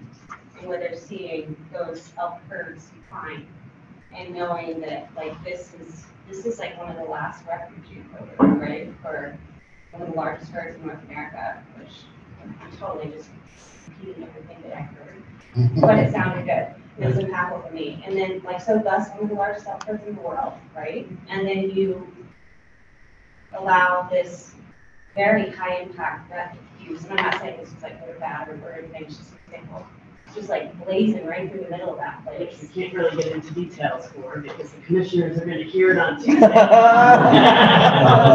that is certainly, I would love for this to have been conversations and have that criteria to assess that impact against throughout cumulative impacts in other parts of the county. So like if we're concentrating rec in a certain area, let's like keep it, and then like maybe the priority here is having the migratory corridor impact as much as possible. Because then just south of that is the solar development, a lot of that range too, And so these are just like those long-term things we have to plan. Well, we heard that this morning too about recreation management. That was a recurring theme at this morning's technical working group. That's something we would add to the conversation. I floated that concept at the solar summit that personally I feel like in my data and my perception could be completely wrong, but our level of manageable recreation is starting to approach a tipping point. And it's becoming more problematic than it has ever been in the past.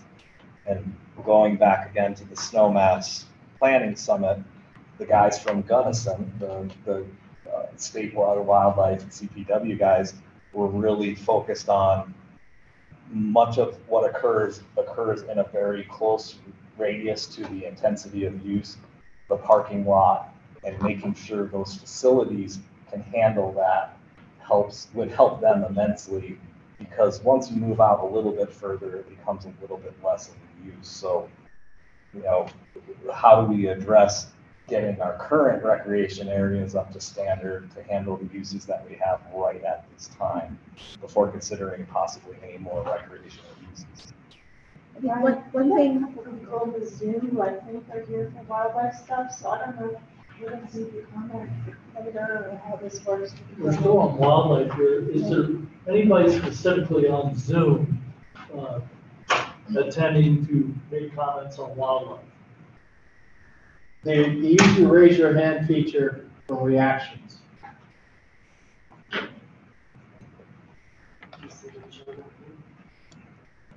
I think Jeff is trying to. I think Jeff Yost is trying to weigh in, but he's not. Are you unmuted, Jeff? There he is. There we go. Okay, so I just unmuted myself. Yeah, I was trying to find the hand, but I could not find the hand anywhere to raise it. So I'll give you guys a quick little background. I am a former Parks and Wildlife biologist. I was here in Steamboat for, around 15 years total. So a lot of your comments are spot on, especially in regard to commenting that our staff had done in the past, oil and gas in particular, and the county was always really good about listening to what we had to say. You're totally spot on with a lot of what we were allowed to comment on and types of comments we were allowed to make are dictated by who's the governor and what they think and what their priority is. Staffing is definitely an issue on why people don't get out and make comments. But, you know, that wasn't really like what I was getting on here to speak about. I was really just going to bring up things because I've lived here long enough and I've seen things change over time. I've seen the impact of what development's having on wildlife in just my area alone.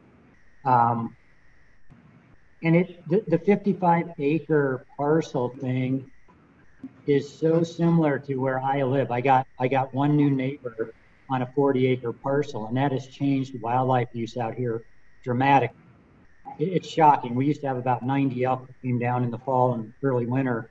We're down to maybe 12 or 15 come down in the past 4 or 5 years, ever since things changed with fencing, barking dogs, running at large, chasing wildlife off. It's just night and day difference. So it can be that small of a thing.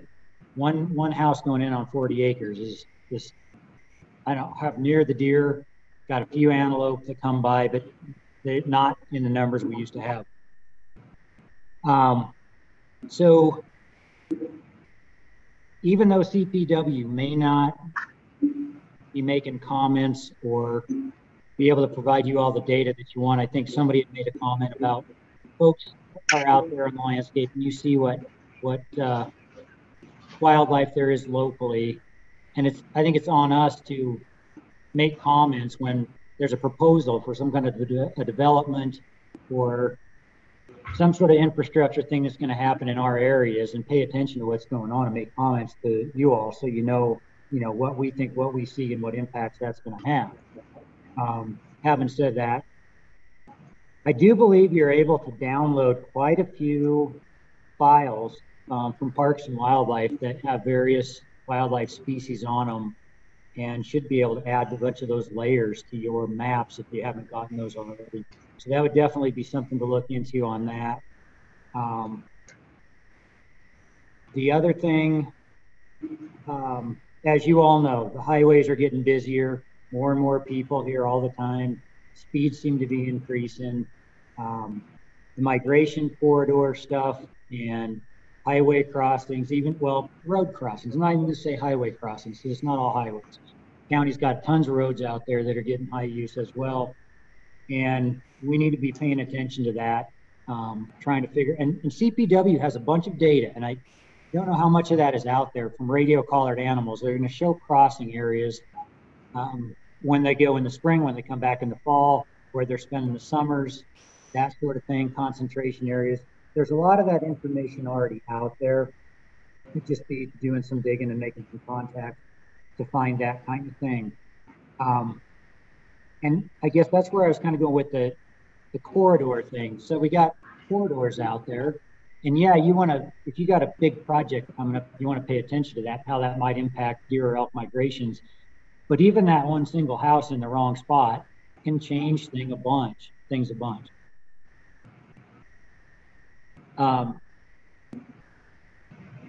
It impacts deer a lot more than it does elk, just because of the biology, the way deer function. Mule deer are kind of hardwired to travel migration corridors to and from winter and summer ranges. And if you look at those radio collared deer with the GIS telemetry information, year after year, they will follow a very narrow band somewhere. And so if you cut off that band somehow with some sort of infrastructure, we'll make something up, say a big, I don't know, solar field. And now it alters where those deer go. Maybe it blocks their access to get across where they're trying to go. Is that going to like eliminate those deer? Probably not eliminate them. It may reduce their numbers because they literally can get trapped. We had an example in North Park, just with a high fenced area. It was a section of ground that landowner put a high fence up on, and probably 30 mule deer got trapped in there. And by the time they weren't trapped in the fence, they were trapped in a corner of it, couldn't get out. Winter came, and we finally had to go in and dart the remaining live deer, which probably 2/3 of them were still alive. We had to trap them and dart them and move them out of there because they couldn't figure out how to get out of that high fence. Even though it wasn't completely surrounding them, they didn't know how to get around it. So that's just examples of things that happen with wildlife, things you don't even think about going on. I know I'm kind of rambling here, and if you guys have questions for me, feel free to shout it out to me, and I'll answer anything as best as I can. I'm hoping Sarah has your name recorded. I'm sure she does. But I suspect Jeff will be back in touch with you as we move further along the details of wildlife.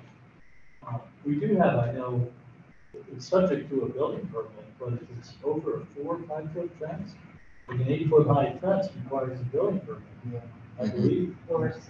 Yeah. Anything over 6. Yeah, there you go. There's the number. So that's the number we're currently dealing with. But in case you haven't met any mule deer or elk, not too many you can jump a 6 foot fence. The DOW or DPW, as they now call it, does have things called game ramps that we see along state highways. And if we see those type of fences up there, maybe what we should be doing, I've worked on a number of these wildlife corridors, including Highway 9 with the tunnels we all drive through. That resulted in 90% less interactions between automobiles and wildlife. It was tremendously successful. But the game ramps and the ways for the deer and elk to get through are critical. And so I suspect we'll be back in touch with each other. Cedar Beauregard, you have your hand up. You have a comment on wildlife. Can you hear us? I can. Can you hear me? Yes. Sorry I can't be there. I found myself on the Front Range today, first time in about a year.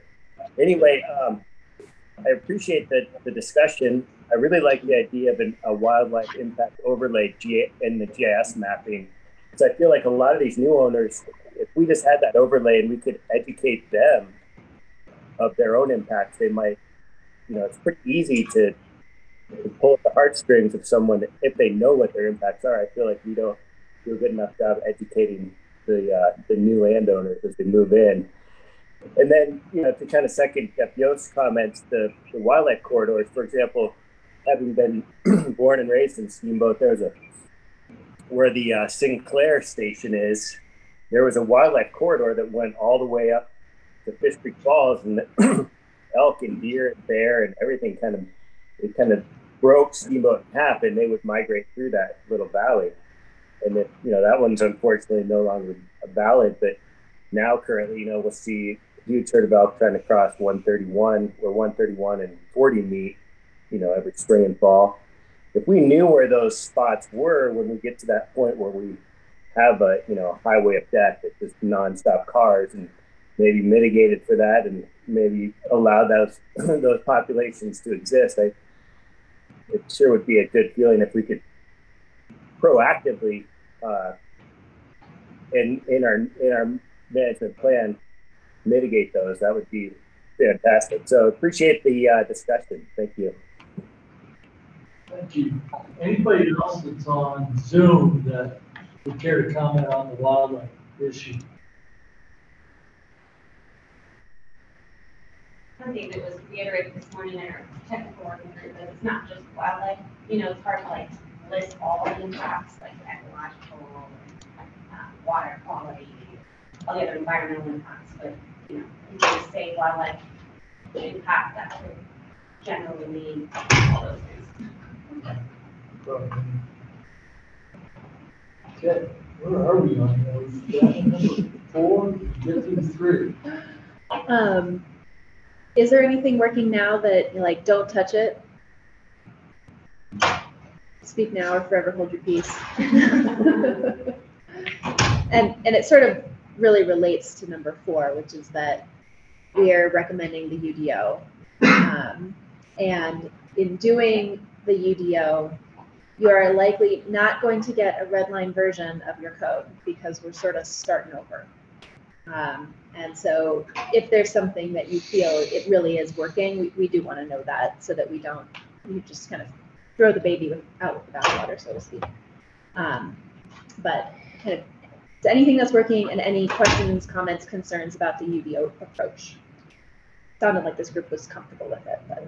I think the 5-acre subdivisions in Steamboat Lake, which have been around since 1992 or something like that, have worked pretty well. Do you mean the lot consolidation? Yes, yeah, the lot consolidations. And we've done a few of them in Stagecoach, but not as many as Steamboat Lake. And I understand that 2 different large subdivisions that came before the county in the early 70s. And yet, I just look at it, and the stuff that's out there in Stagecoach, it's never going to get hooked up to Morrison Creek. Certainly not in my lifetime, but probably not. So I think maybe we should be doing something to encourage more of that in the Stagecoach area. Because I know I've read in the paper, you know, about the availability of vaults, right? And how many of those are available and how many aren't available. I've never been to the back end of Stagecoach now. There's still a lot of lots out there that could be developed. Yeah, exactly. We're taking our consultants tomorrow. I'm excited. Oh, you're gonna, yeah. But Stagecoach to me hasn't been under that same sort of consolidation as far as the scope of the thing, yet basically equal in size. That's not, you know, they're close. I think that has to do with the vaults directly, because if you're buying a lot in Steamboat Lake, you know you can't do anything with it. You have a lot more incentive.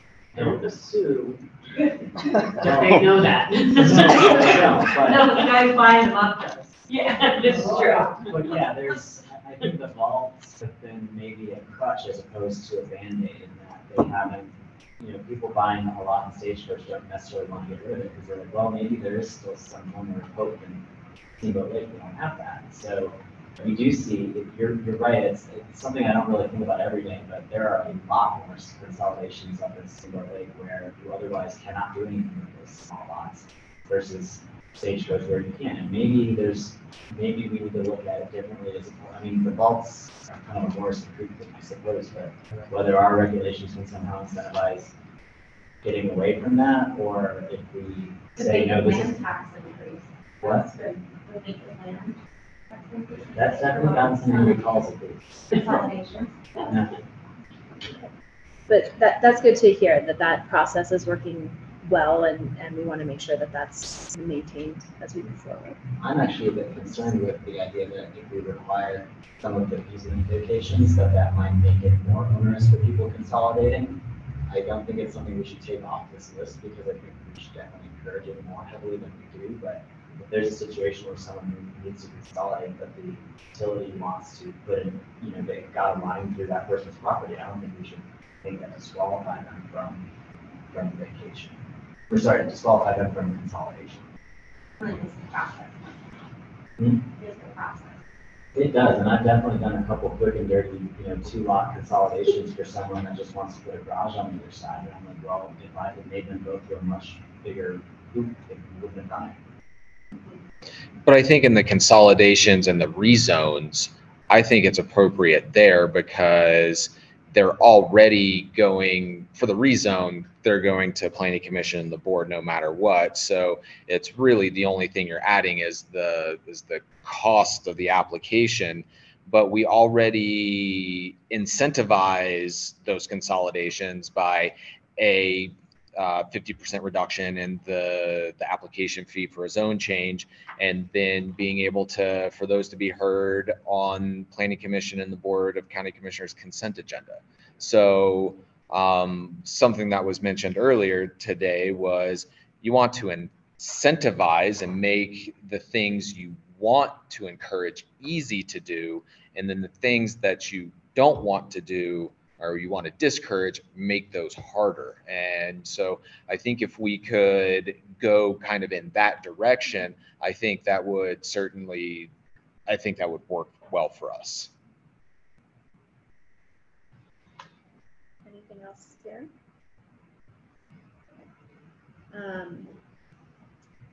We do have a few slides on solar, just kind of coming off the solar summit. That we'll get to really quickly and then see if there's any other comments. I'm not going to talk through this. You have this in your packet. It's the proposed code outline. And next slide, you can see it's pretty detailed. So what we've done is we've identified kind of new chapter, what it does, and what your current chapter is, just to kind of track that. Can I have a question about that? I was looking at it, just kind of glancing over it. Are you gonna then have things that are new things that are identified as what's brand new? Is there some stuff that is just sort of missing? So I would say at a staff level, if there's something that, like a linkage that's missing to your current code, kind of write that up for us so that we can Things that do are that. missing in the current code. Yep. And so anything that is included here that doesn't have a code section, it's listed as not applicable. Okay. Or maybe there's some parts that, Yeah, I just didn't know how they were listed. That's all. I just wanted to clarify. Yeah. So if you've got questions, I think kind of read this and provide any comments to Christy and Alan and Michael about the code outline. It's like such a level of detail that we don't. And so I think this document's going to be useful once we get the draft regulations from them, because like she said, we're not getting a red line version. We are getting a brand new set of regulations that's not going to look or resemble our current ones at all. So when you're reading through that, you'll be able to say, I wonder what the existing code says. Then you'd be able to go to this document and say, oh, it's section 8.17, go to 8.17, and then you'd be able to see what the existing code says versus what the proposed language will be. It'll be a good read for everybody when we get there. I can tell Paul. Okay, so on solar, so this is a map of the Hayden area, and the areas that are in yellow are those areas that are identified as potentially great locations for solar. The purple is the Sand Hill annexation area. So this is, this is Hayden. Yeah. So the area that's the yellow that's on the right is just south of the existing station, Hayden Station. And then the State Land Board property is the property on the left. And this is just an idea of where solar might occur. Where's that information from? From the interest we have. On the left, that's all state land board? It's not. No. A big portion of it is state land board, but it's mixed with private property. So this is kind of an example of kind of the size, right, that we're looking at. We're talking about 4,000 acres approximately, or between, let's say 3 to 4. And these aren't the specific locations, but this is a general idea, just to give context as to why we have prioritized utility scale solar. Is that all currently AF zoned or is some of that money? AF. It's all AF. Yep. 61 is seasonal, I think it's 61, yeah. Yep. About the 59 there, on the left-hand side, that's all seasonal access, that's been shut down for months. Because of access on the road. It's not plowed. Okay. Yeah. And then we had flash floods on 59, over 61. Making it difficult for you to get to your house, I saw. Float down the road or what? How much does Hayden's planning get to participate in some of this discussion? Because it's like, even though some of this is mostly proposed in the county, it seems like they have a real vested interest in some of the decision-making process. Is there a way to fold them in or at least get input? They're aware. So, They are aware of. Within the 3 miles, isn't it? Yeah, they've been approached, but also, you know, like any application, there would be a referral agency. And then that was why we had our solar conference last night held in Hayden. Strategic. And most of all of the folks that attended lived in the town of Hayden.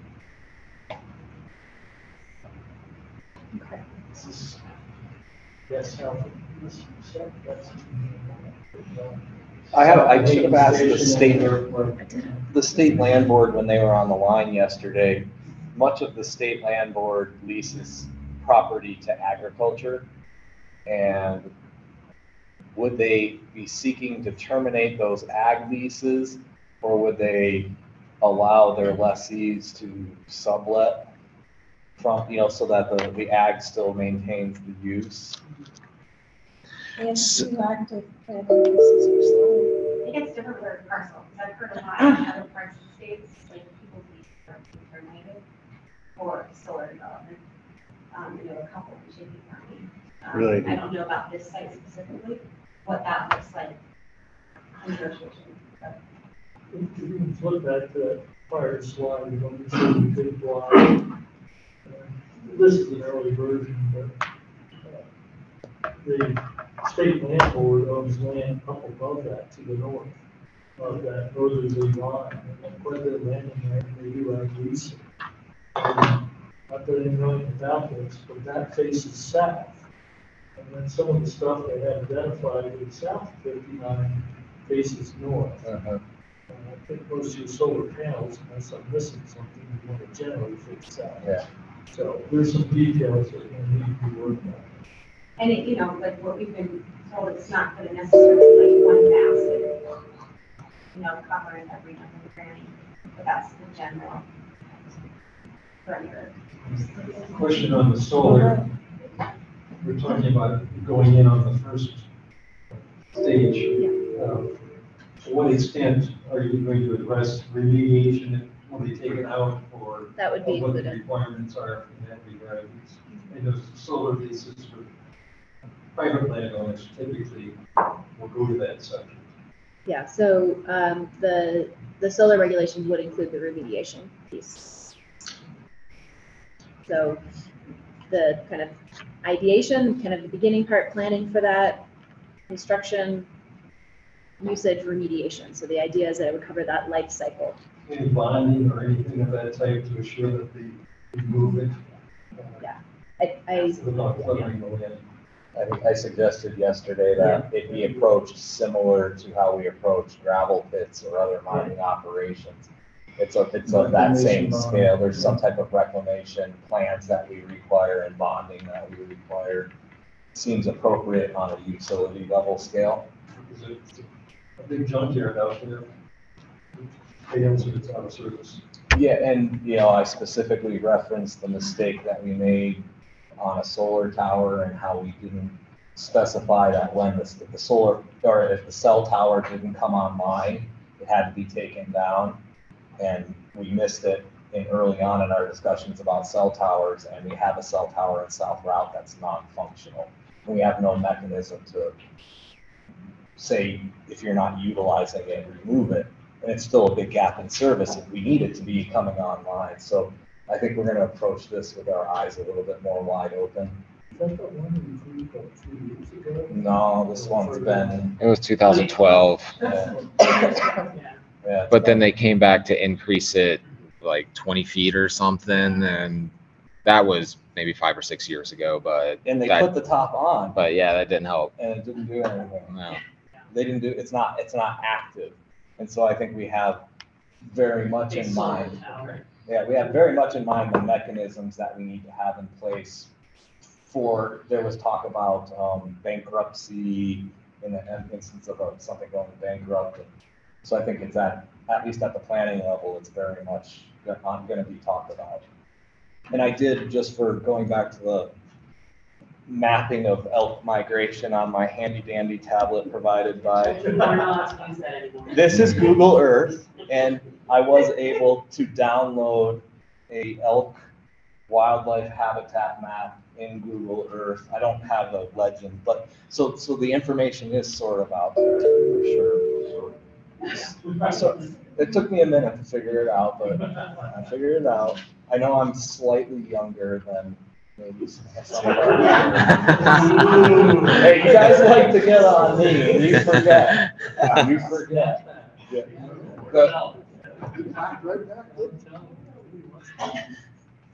Moving on.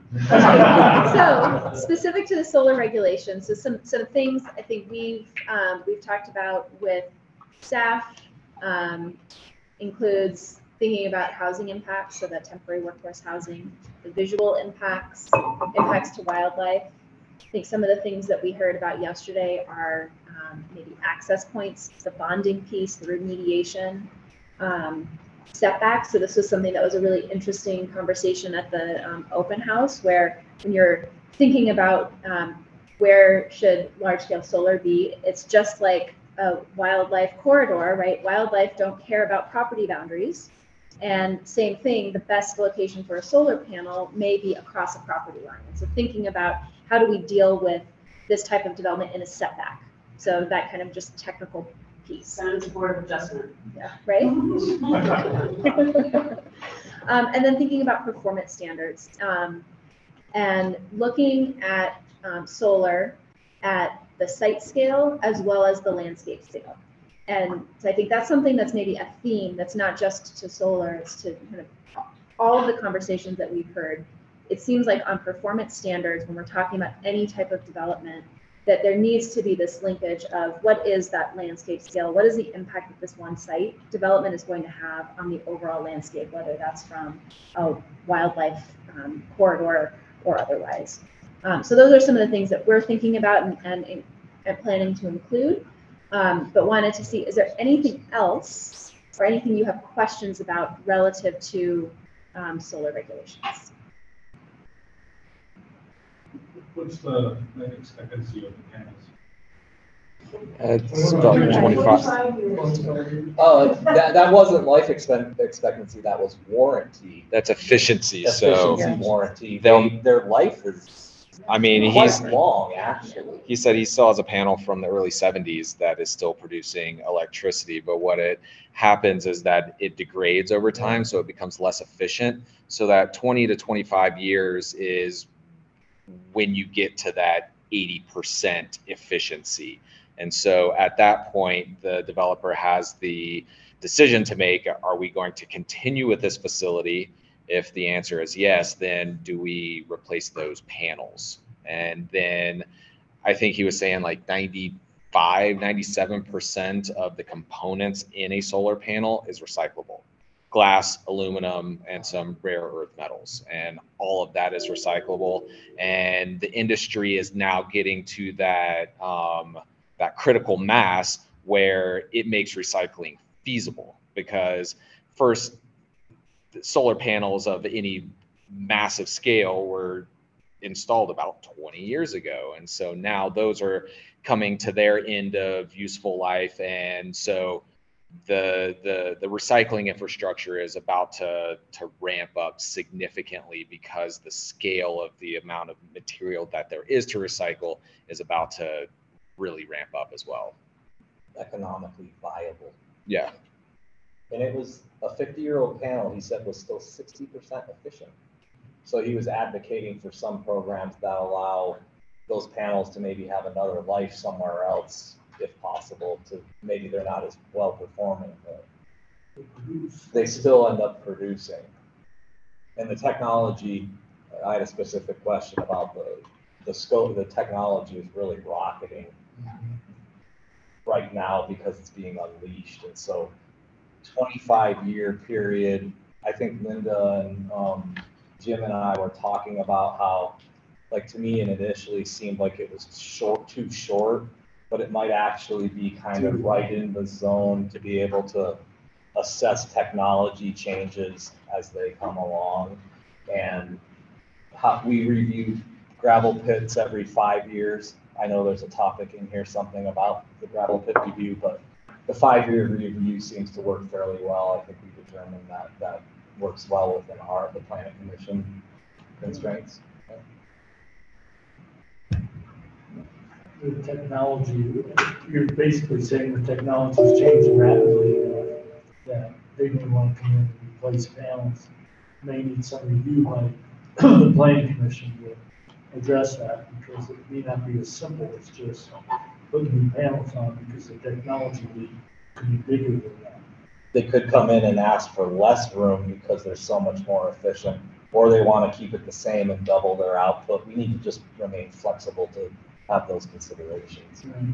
And they didn't, that map that you have with the yellow shading, the prior one, what would be useful to add on to that as a planning tool, in my mind, is to show the large overhead lines. You know, that's what's attracting them. Is the I call them Wampa lines or walking giants. Right. But that's what they're trying to tap into. And to see those graphically on the city map, you know, and that's part of the reason these things are being cited. You know, not part of it. But that's not to say that's the only location either. There are other areas of the county that have, say, similar characteristics, say, Post, that has the lines there, pretty flat, a lot of sun, you know, where we, you know, so we can't just focus on this area where we may see applications come in. Pittsburgh components. Yeah. We can't write it for this area, we need to have this code to address. Unless you want to limit to a certain area, that's an option too, but. One thing, I studied solar quite a bit, and one of the realities of it, I assume that this array is going to be supplying power into the grid. Correct. And they're going to be partners with electric companies and power plants and all that. One of the things that I saw was that I didn't see real excitement about my solar system feeding power into the grid, because those guys, it's coming out of their pocket. Exactly. Can you address that? Well, so that's a Going to be a land use code. Yeah, that's a co-op policy. That's YBEA's policies that we hope to engage with them on and try to convince them to loosen those policies up. But they weren't very interested in helping me out. When I spoke to them about community scale solar, they had absolutely no interest in it because it was going to, their infrastructure wasn't up to snuff to be able to handle that. And it didn't sound like the members wanted to go through that expense to upgrade that infrastructure. We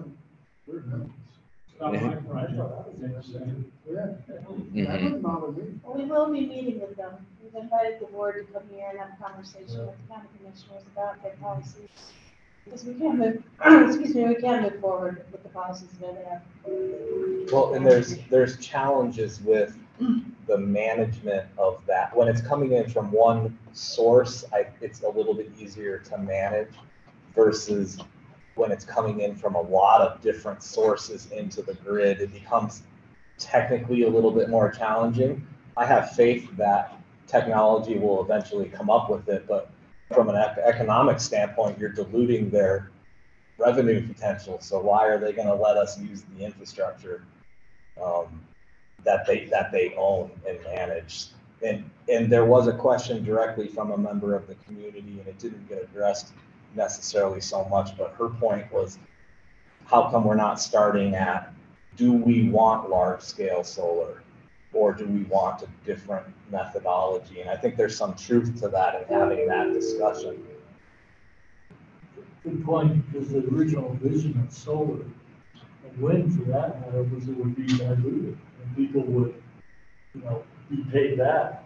And those revenues paid back went down substantially a few years back. And so they're trying to go these large scale operations now. But whatever happened to the idea of the individual homeowner being able to supply 20% of the power? Well, or whatever. Batteries in your garage that you charge and then they pull off the battery. Great concept.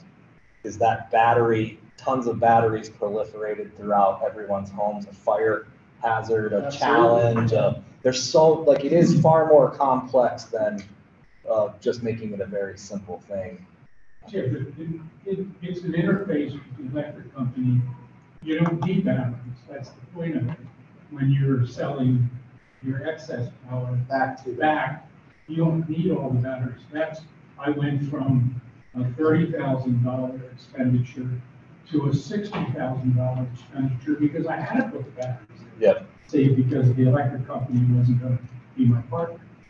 That's the big difference. Yep.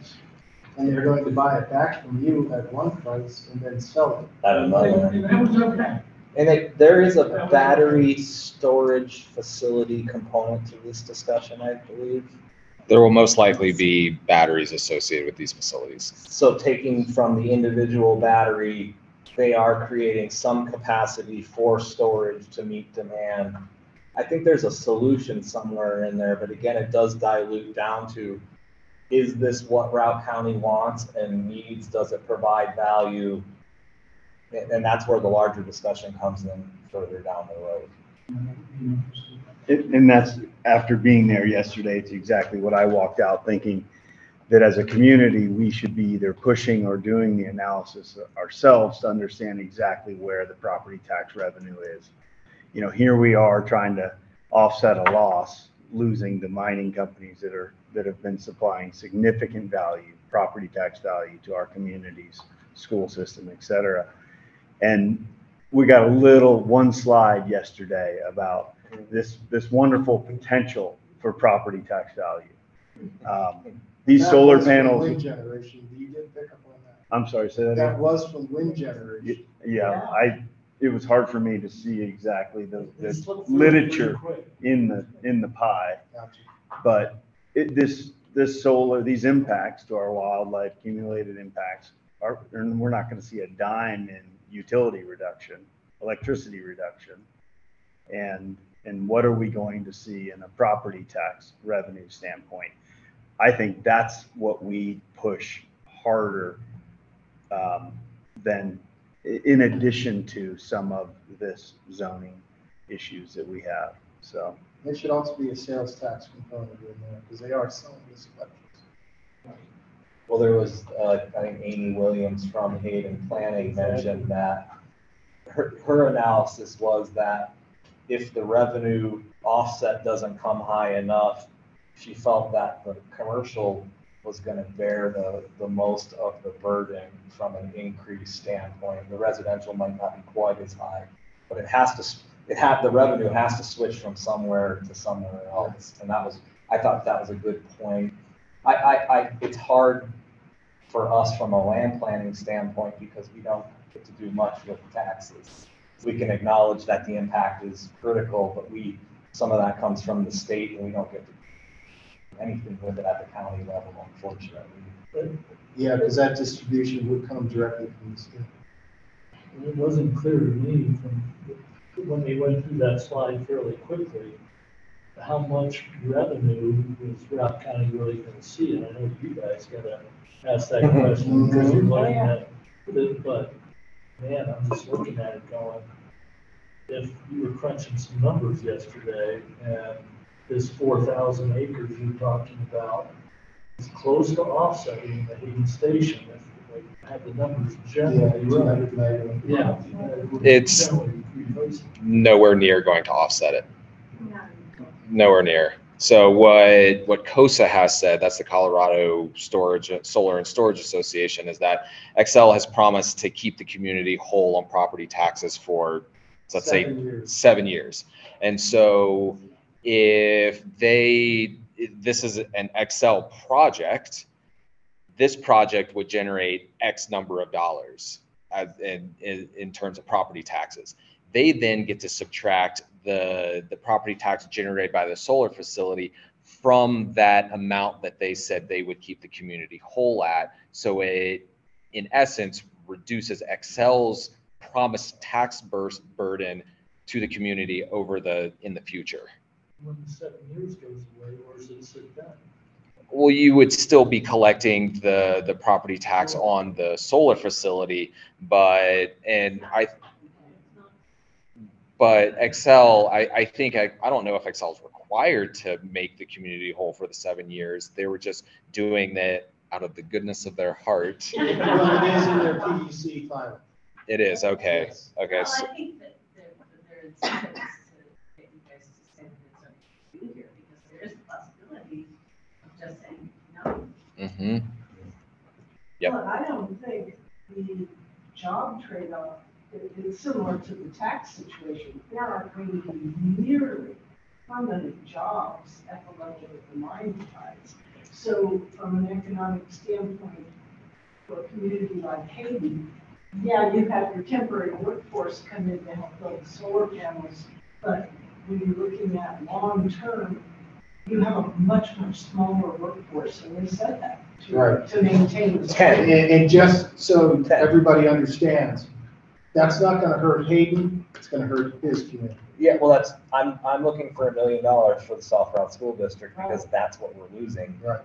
And it's critical to me that is in place. I don't think I have really much influence on it from a land planning standpoint. It's just a desire to see that district remain whole. I don't know from the planning commission what we can do. Maybe commissioners have a little bit more influence in that particular arena. Yeah, and quite honestly, that's crystal ball, because I really thought that we'd be looking at that power plant closing within a year from now. And now with the Ukraine situation, they've got these overseas contracts, and they're probably going to be producing more coal than they have in years. But how long will that last? We have a desirable product for sure. Right. That people Low are- sulfur, low that low sulfur. sulfur coal.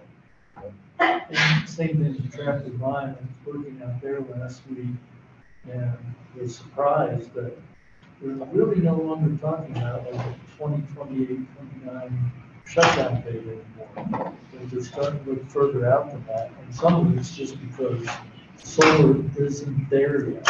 It's just not, and wind or not, the alternative energy is not there to get on the grid.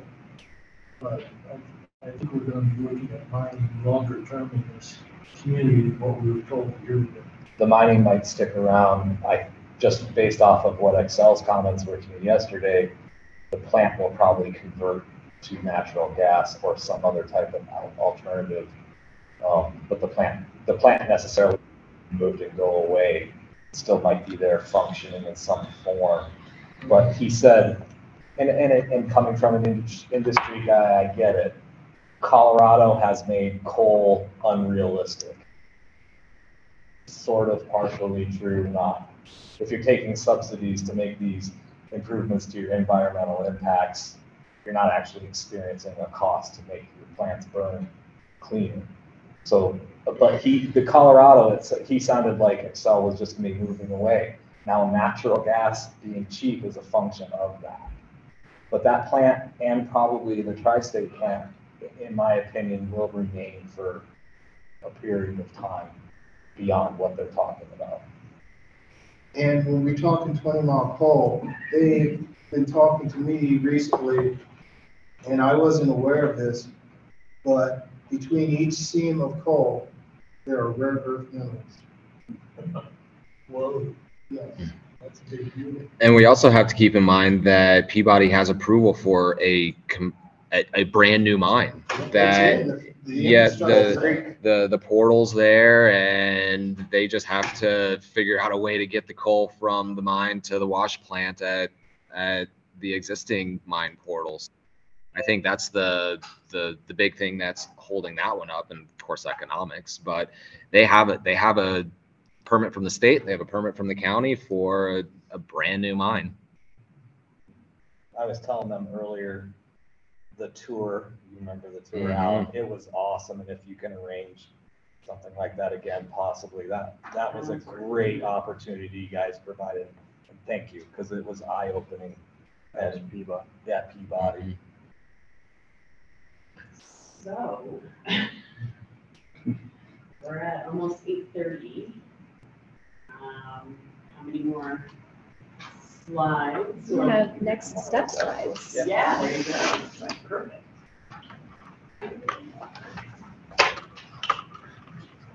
All right.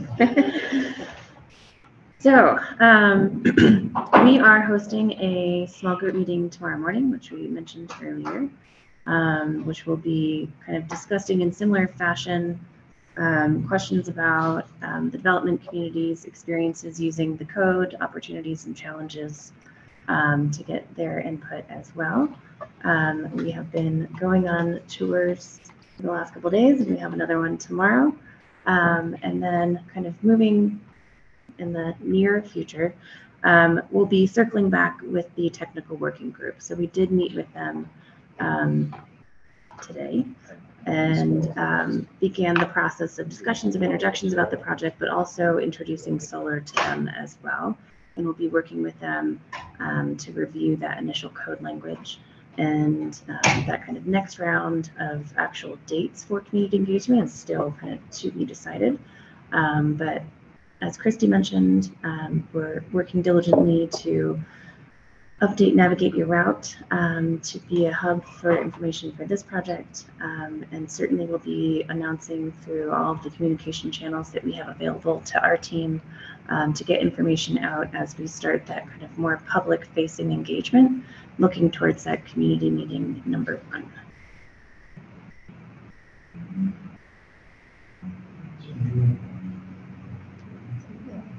And this is our schedule. So again, I think just thinking through, we're hoping kind of late May, early June, starting to get the 50% draft, 90% draft, which would then kind of be ready for an adoption process. Is that kind of June, July, when we're starting then the 50% for module 2. So again, just that stacking, and this just shows that stacking process happening. And so you will continue to see more of us over the coming months as we work through.